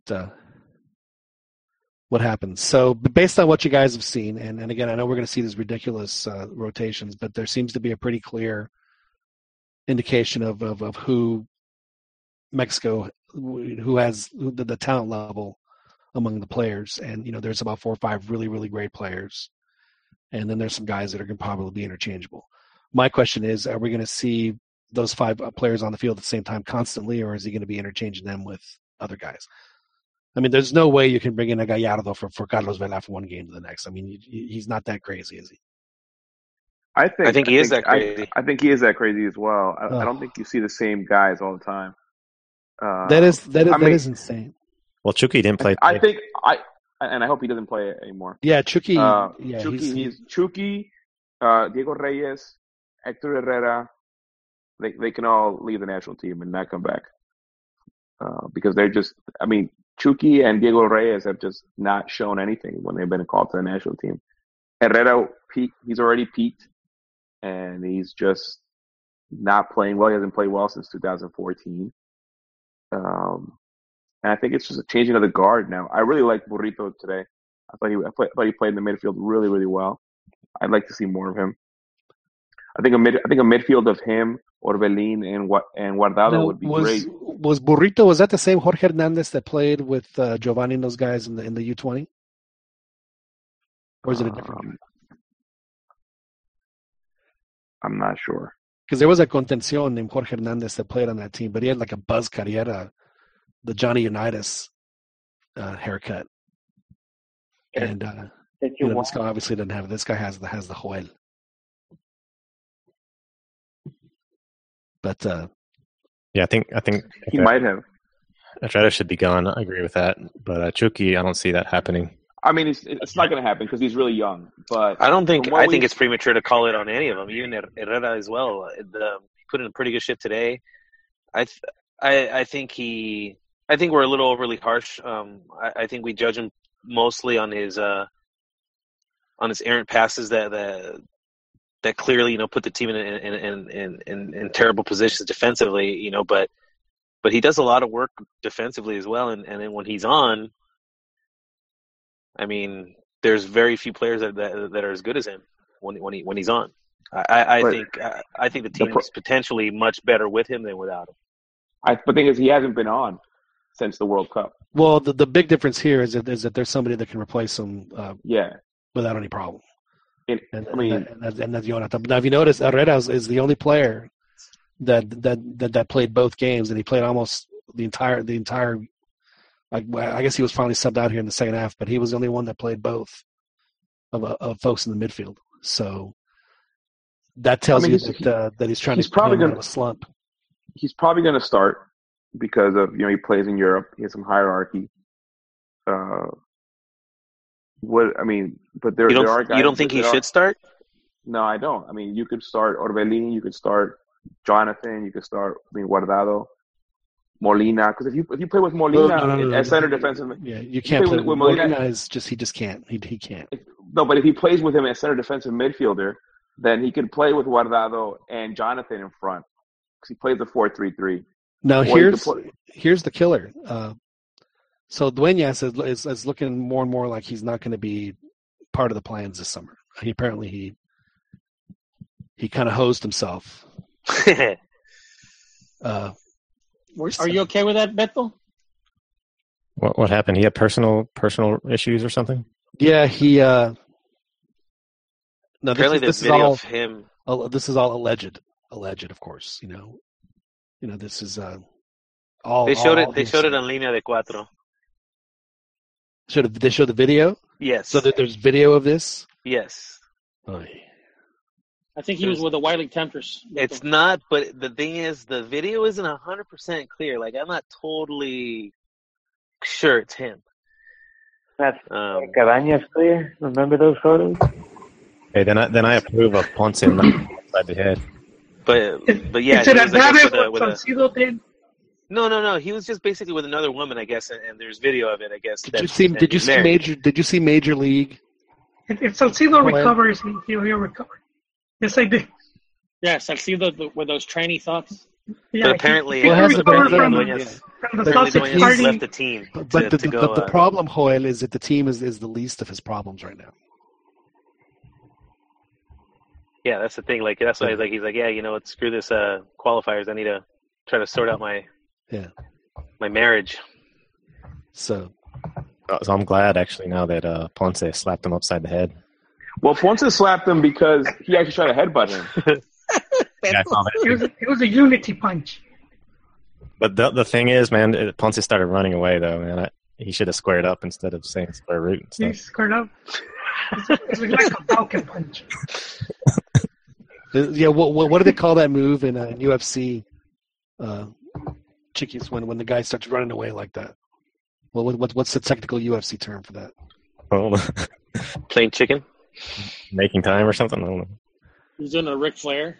Yeah, so that obviously opens the door for or either Orbelin or this Burrito kid. I personally think it should be Orbelin because I think that he's just brings more to the table. I think that he can play defensively when you need him to. He can play offense. He can obviously play offensively. So that would be is Gallito? Did he get called up? He didn't, and I'm surprised he didn't because Gallito was really like the anchor. He was the anchor of that midfield. I think without Gallito, that midfield isn't as successful as it would have been, especially in the Liguilla. I mean, same thing with Pizarro. Same thing with because Same thing with Pizarro. I thought Pizarro should deserve the call up. Well, he's hurt, so he's not 100%. So I think that he'll probably be the S of the Gold Cup team. Pizarro. Let him get a little better, and then he'll play in July. Osorio's just stuck on these old dudes because I've been wanting what's that guy from Chivas, Orbelin, to be on the team for a long time, but he's never called him up. Well, he called him up the last time, and he played against Trinidad Benton. He's got plenty of time, though. That's the thing. I mean, he is. Yeah, he's only 21. He's only 21. So he does have time. I mean, and there's a lot of young talent that's coming up. I'm surprised he didn't call Cesar Montes. He'll use the Gold Cup. But I thought like now is the time to call these. I thought they would be good. Well, Montes might get called up if Araujo, but I think Araujo is going to be back, and that's actually a really. I think that's a really big loss if Araujo can't play. Because I feel like he plays really well on the national team. I have this thing, and I mean, my dad used to tell me all the time. There's some guys that are national team players, some guys that are club team players, and they just can't do it on the other end. And I feel like Diego Reyes is not a national team player; he's a great club team player. Well, I think Araujo is a pretty good club team player, but when he comes to the national team, he gives his all, and especially under Juan Carlos Osorio, he's played really well. Yeah, he's getting that excellent tutelage up in Santos right now, isn't he, Joel? I did that again. No. You put it up on the tee, man. You're bringing in the Chepo hate. No, I was not bringing in the Chepo hate. I was saying that Chepo's really. I got your back with Chepo, man. He's helped that out. I'm not being. I was trying to help you. My guy had a bad week this week, Joel. So I'm trying to live vicariously through you right now, with a little Chepo love because my guy did not have a good week. My gallo was not. He wasn't angry, but the things didn't go well for him. Who's your guy? Tuca. Oh. You know what I was listening to? But you have to understand. I think it makes sense. That Tuca and I have had a relationship for a long time. He was He was a Pumas player when I was a young kid, so he was, and he scored great goals, so he was fun to watch. So I've always had, I've always had a thing for him. A thing for Tuca. Yeah. I mean, he's the first coach I remember from Chivas. That's like, cause I remember the '97 championship, '96 championship. He's the first coach I remember. So I always have positive thoughts about him, but. What I was listening to the radio, and it kind of makes sense. Like he's been pretty unsuccessful in the last couple tournaments, and except for last year when they won a championship, but they struggled with America to where they think it's a adjustment thing where he doesn't he just sticks to his style, sticks to his guns.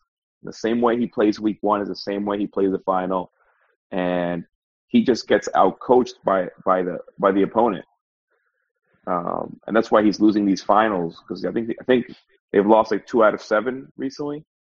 Tigres have under him, or something like that. Yeah, they're competing. Well, he has. So he's put Tigres in 10 finals over a span of 6 years. That's pretty good. That's great. Yeah, but he's only won 3.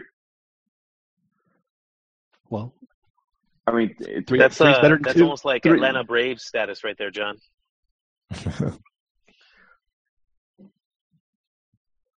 Okay, well, would I rather be the Atlanta Braves who've had that status or the Houston Astros who've been to the one World Series? But they won, right? No. Oh, they didn't win. Okay, I don't know. I'm a Red Sox fan, so. Or the. Or who's the team? You have to admit, though, I mean, if you're a Tigres fan, I mean, you got to feel like you've a little shortchanged. Well, yeah, I mean, I'm not denying that. Especially Libertadores, and I'd say this latest CONCACAF Champions League. This league, I think it hurt because they ended up getting to the final. I don't think anybody really expected them to, considering the season that they had and the fact that they put a lot of importance on the Champions League, and they fell short on that. So, I mean, it's impressive reaching that many finals, but it's definitely disappointing the amount they've lost. Yeah, that is. But again, at least they're not losing dramatically. I know he's your boy, John. I'm sorry. No, it's okay. Well, he can. I'll let him speak for himself. See, I need to turn that up. Damn it! ¡Cállese, carajo! There you go. So, anyway, well, as far as these games coming up, so we have one. I think it's Thursday. It's at 9, so we should probably do a show after these. So we switched to Thursday now. Everything's on Thursday. We might want to think about going back to Wednesday, at least in the summer. But anyway, it's a conversation for another time. So, how many points minimum, and then Mexico can have a comfortable Confed Cup? What do they need to lock up? I think, like you said, 4 points. I'd say 4. 4 points and the win against the U.S. 4 points. Yeah, but the thing, it just feels like you need to get it just feels like 6 is an obligation. Like you play Honduras at home and you're not going to win. You're going to draw that one. They have that. That's actually, you're right. Honduras is another team that like the last 2 times Mexico hasn't beaten them, and the time they did beat them, they barely did it. A dubious penalty like in the 85th minute.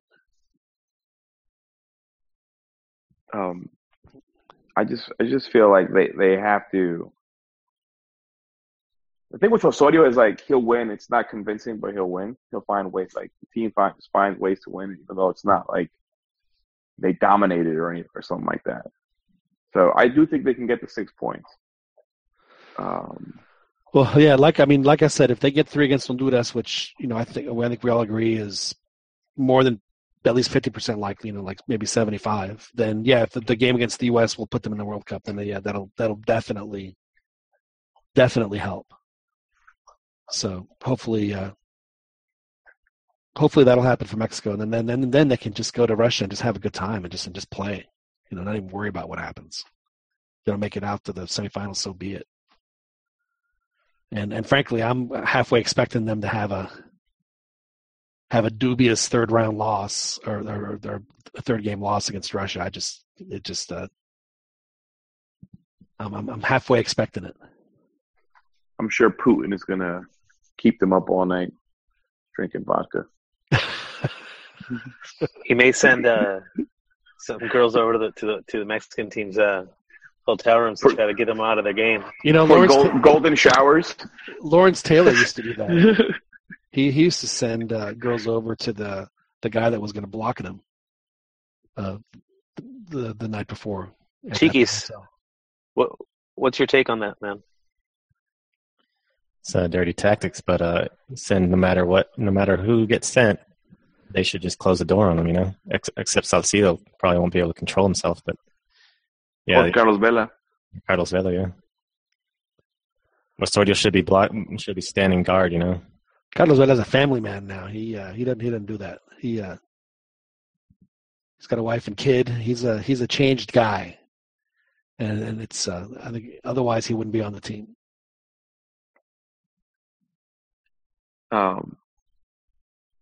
It kind of bothered me today when Carlos Vela was the captain for a little bit. Why? I'm a Carlos Vela hater. Come on, man. Are you serious? What on earth? The World Cup, the constant call-ups. Do you honestly believe that was him? I mean, he was the one saying he didn't want to come. There's a picture of him when he was subbed off. He had his phone. He was watching the NBA Finals, man. You didn't see that? I do believe that.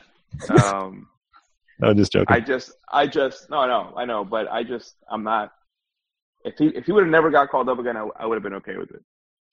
Especially now with the talent pool that we have, I'm like, okay, that's fine. I actually think it was a brilliant move on Osorio's part to give him the captain's band. It bothers me. I feel like somebody that doesn't. I feel like he doesn't care that much about soccer. That doesn't matter. He's the single most important player that Mexico has. Why not? He is clearly ball Mexico's wash him and best let him carry player, the armband in a meaningless friendly. Let him feel special. Let him feel big and important, and build him up so that he kicks ass in these next few games. I get it because he's there, but like I said, I wouldn't have even called him up if I was the coach. I just feel like when it's the national team, like it's not you don't make the decision of whether you want to go or not. Like that's dude, it's not the military. I disagree. Yeah. I think. I mean, this is my personal opinion. I feel like it is. Well, dude, it was obviously that there was a reason why he wasn't doing it. I mean, it was obviously a personal issue with him and somebody in the federation at some point. I mean, but the federation hasn't changed. Rigo, let me ask you this question: If knowing what you know now, if Ojitos Mesa called up Cuauhtemoc Blanco and said, "Hey, I need you to come play against Trinidad and Tobago," knowing that he didn't need to go because the team would already qualified into the Hex. And Cuauhtemoc Blanco said, "Nah, I need to be, I need to be here in Europe. I need to, earn my spot in Valladolid." And I really don't want to play against those Caribeños, man. All they do is hack. What would you do?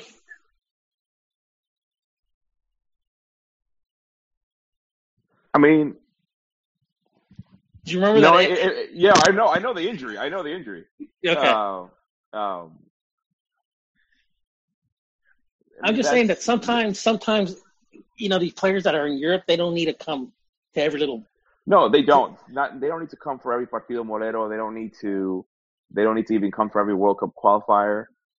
But I just think when you keep getting called up, and we had 4 different coaches, and they all called you up, and you did not want to come, I feel like, okay, then you don't deserve. You shouldn't be called up anymore. Like it gets to a point where it's like, okay, enough is enough. How long are you going to beg this guy? The same thing happened. The same thing happened with Hugo Sanchez, where he didn't want to come. Yeah. After Mexico '86, there were 2 years where he didn't play with the national team. Was it because of the whole cachirules? The cachirules happened after. Oh. He didn't come back to the national team until like '92. And you want to know why he came back? Because they said, "Hugo, we need you."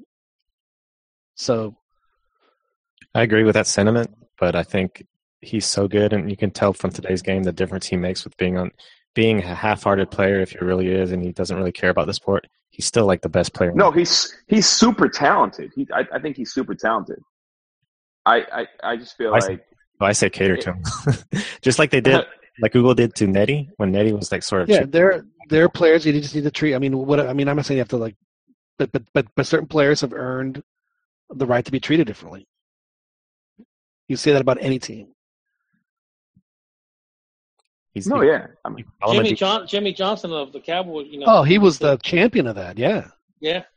He once cut a guy for like sleeping during one of the team meetings, but he said, "I'm not going to cut Michael Irvin for doing that."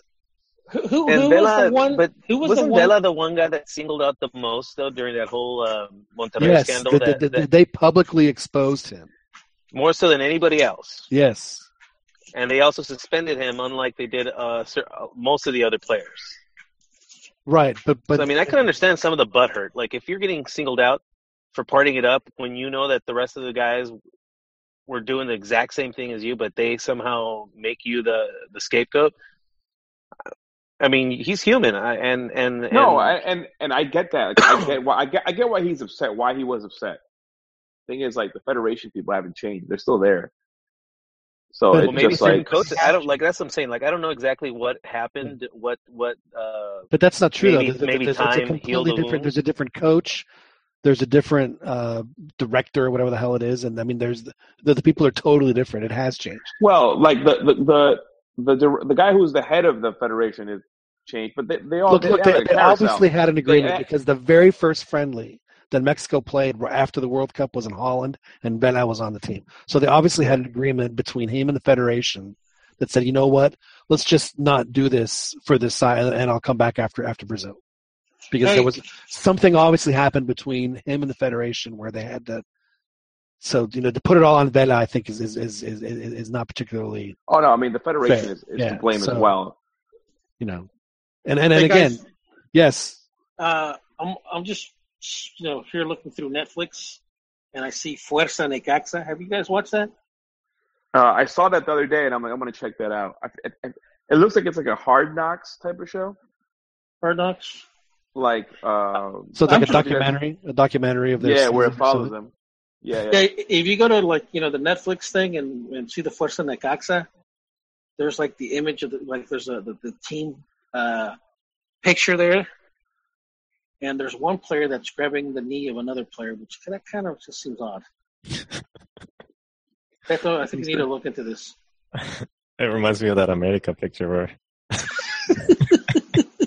the team photo. What was he doing? He was grabbing the other guy. He was grabbing the other guy.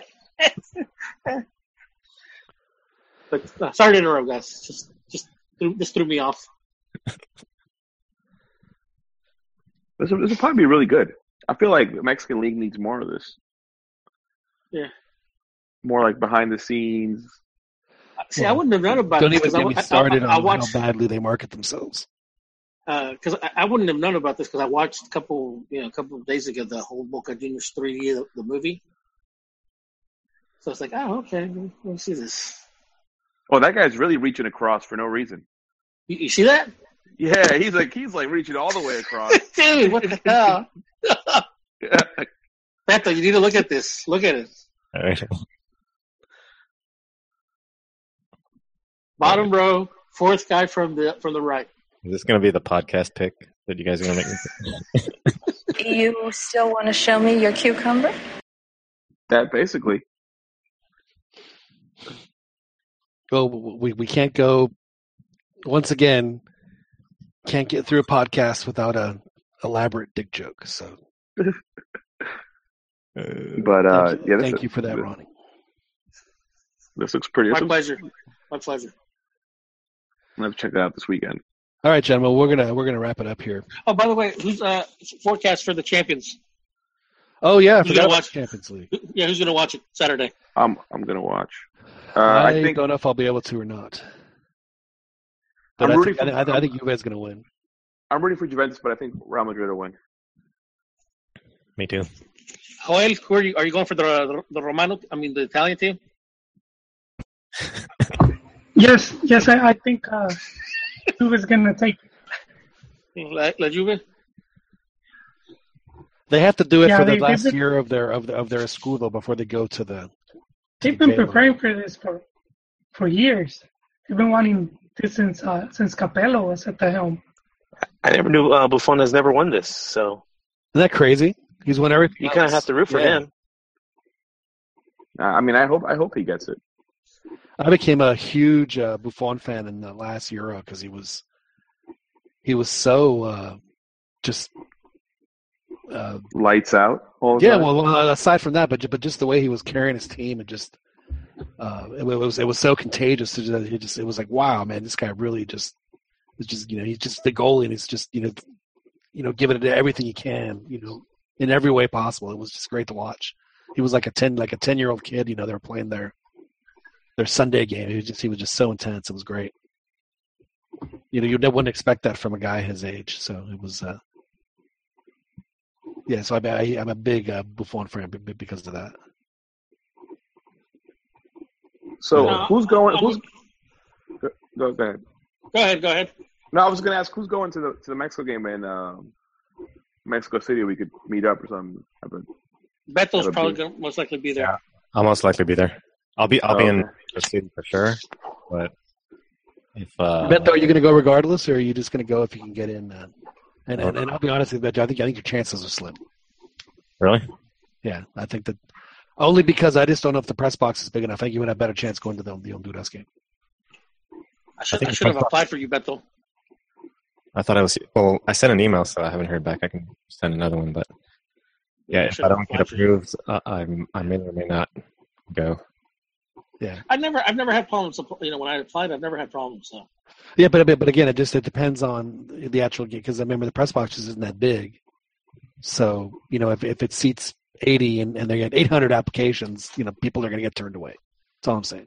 Yeah. Well, I was talking with Weesbro. He said that they're really bad and they respond late.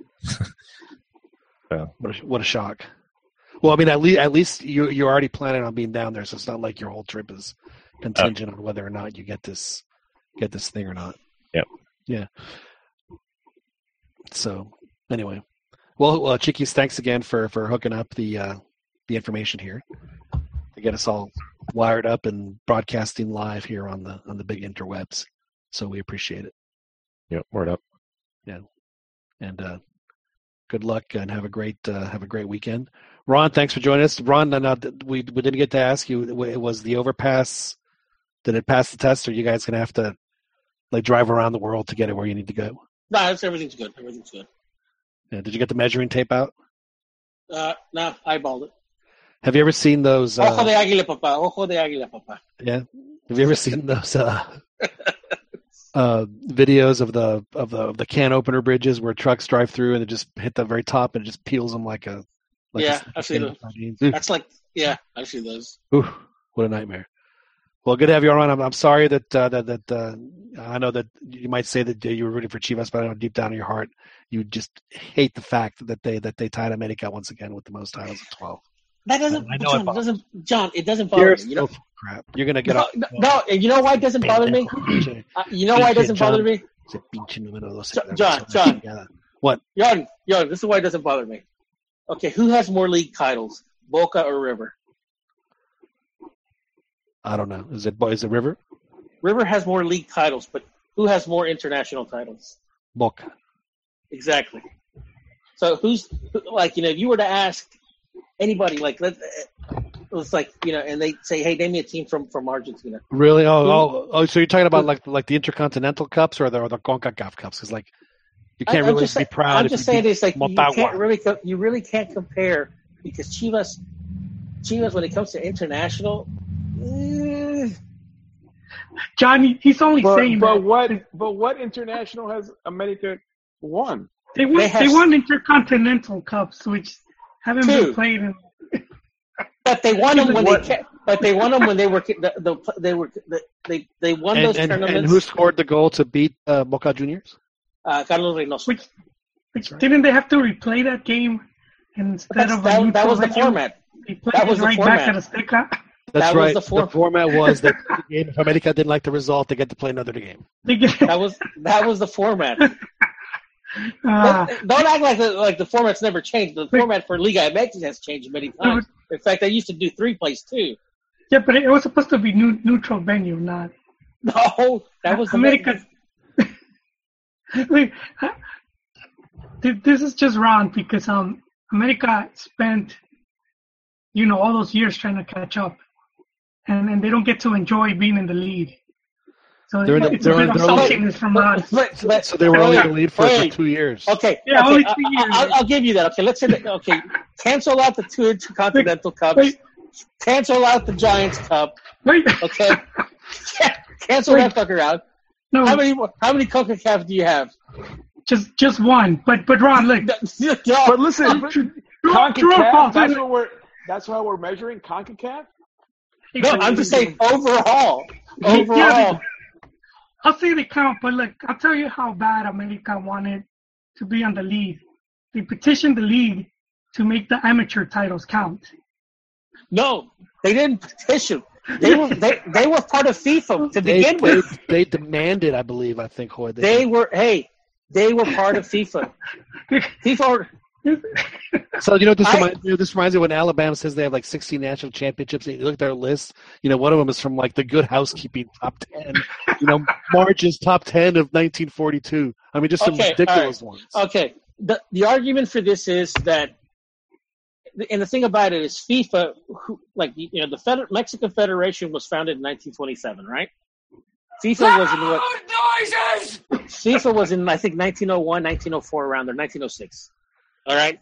So the thing is, when the La Fuerza Mayor, the league, the team that was in Mexico City, which actually did include teams from, just outside. So you want them to include the pub games as part of the title? No.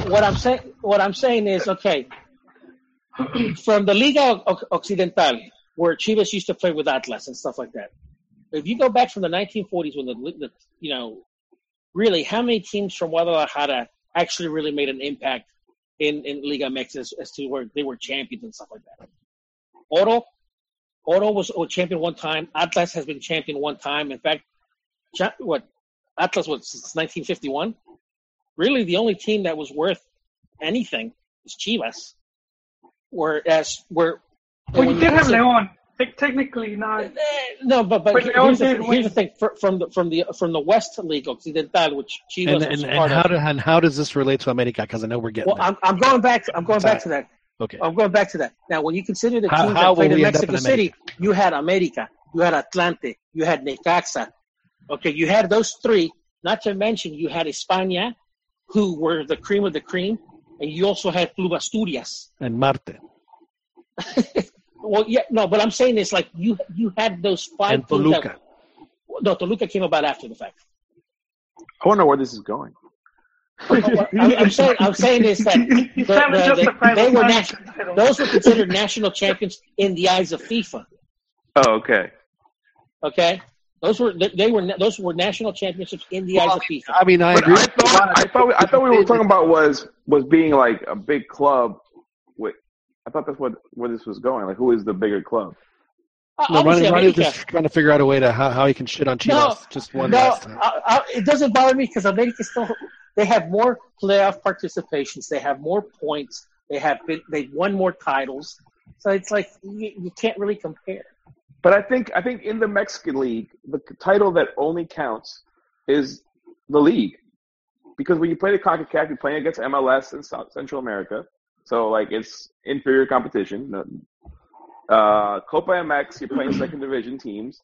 The only other title that would really matter for a Mexican team is Libertadores, which no Mexican team has won. And so, hopefully they'll be playing it again. I mean, I think Libertadores needs us. Well, what needs to happen is they need to have like a super league of and just have it for the top two of North and South America, and just play it throughout the whole year. Speaking of Libertadores, America and Chivas have played in Libertadores against each other, by the way. I'm just saying, who came out on top? I'm just saying. Hey, gentlemen, I have to get going. Yeah, we have to. Joel, thank you so Yeah. much for joining. And again, thank you for being such a gracious host.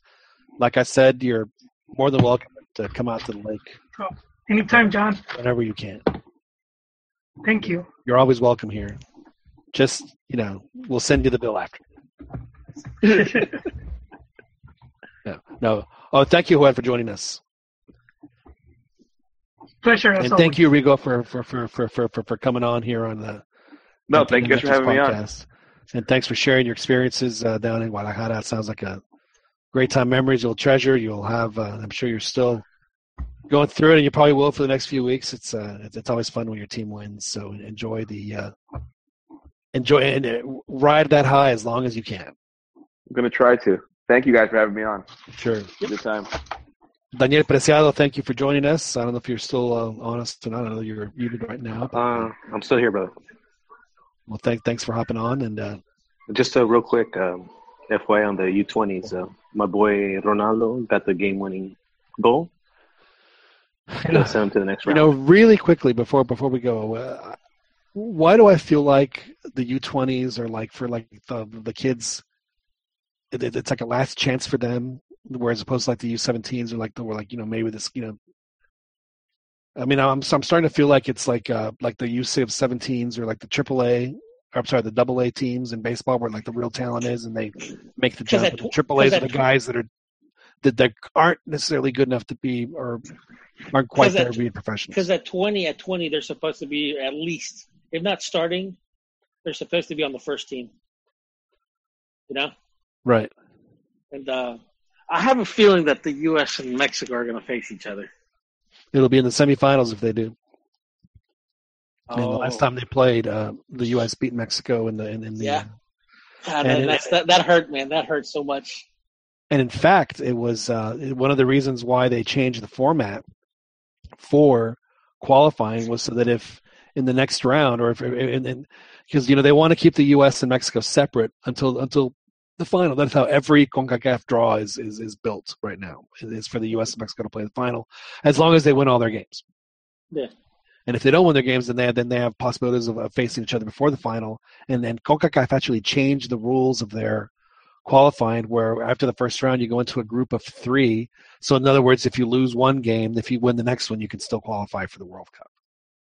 Which is because like the top 2 out of 3 or whatever it was made it out of the group of 3. So they made it to where even if they lose, we can still send our best team, which frankly, doesn't necessarily bother me so much, but they definitely made it easier to guarantee that the U.S. and Mexico qualify.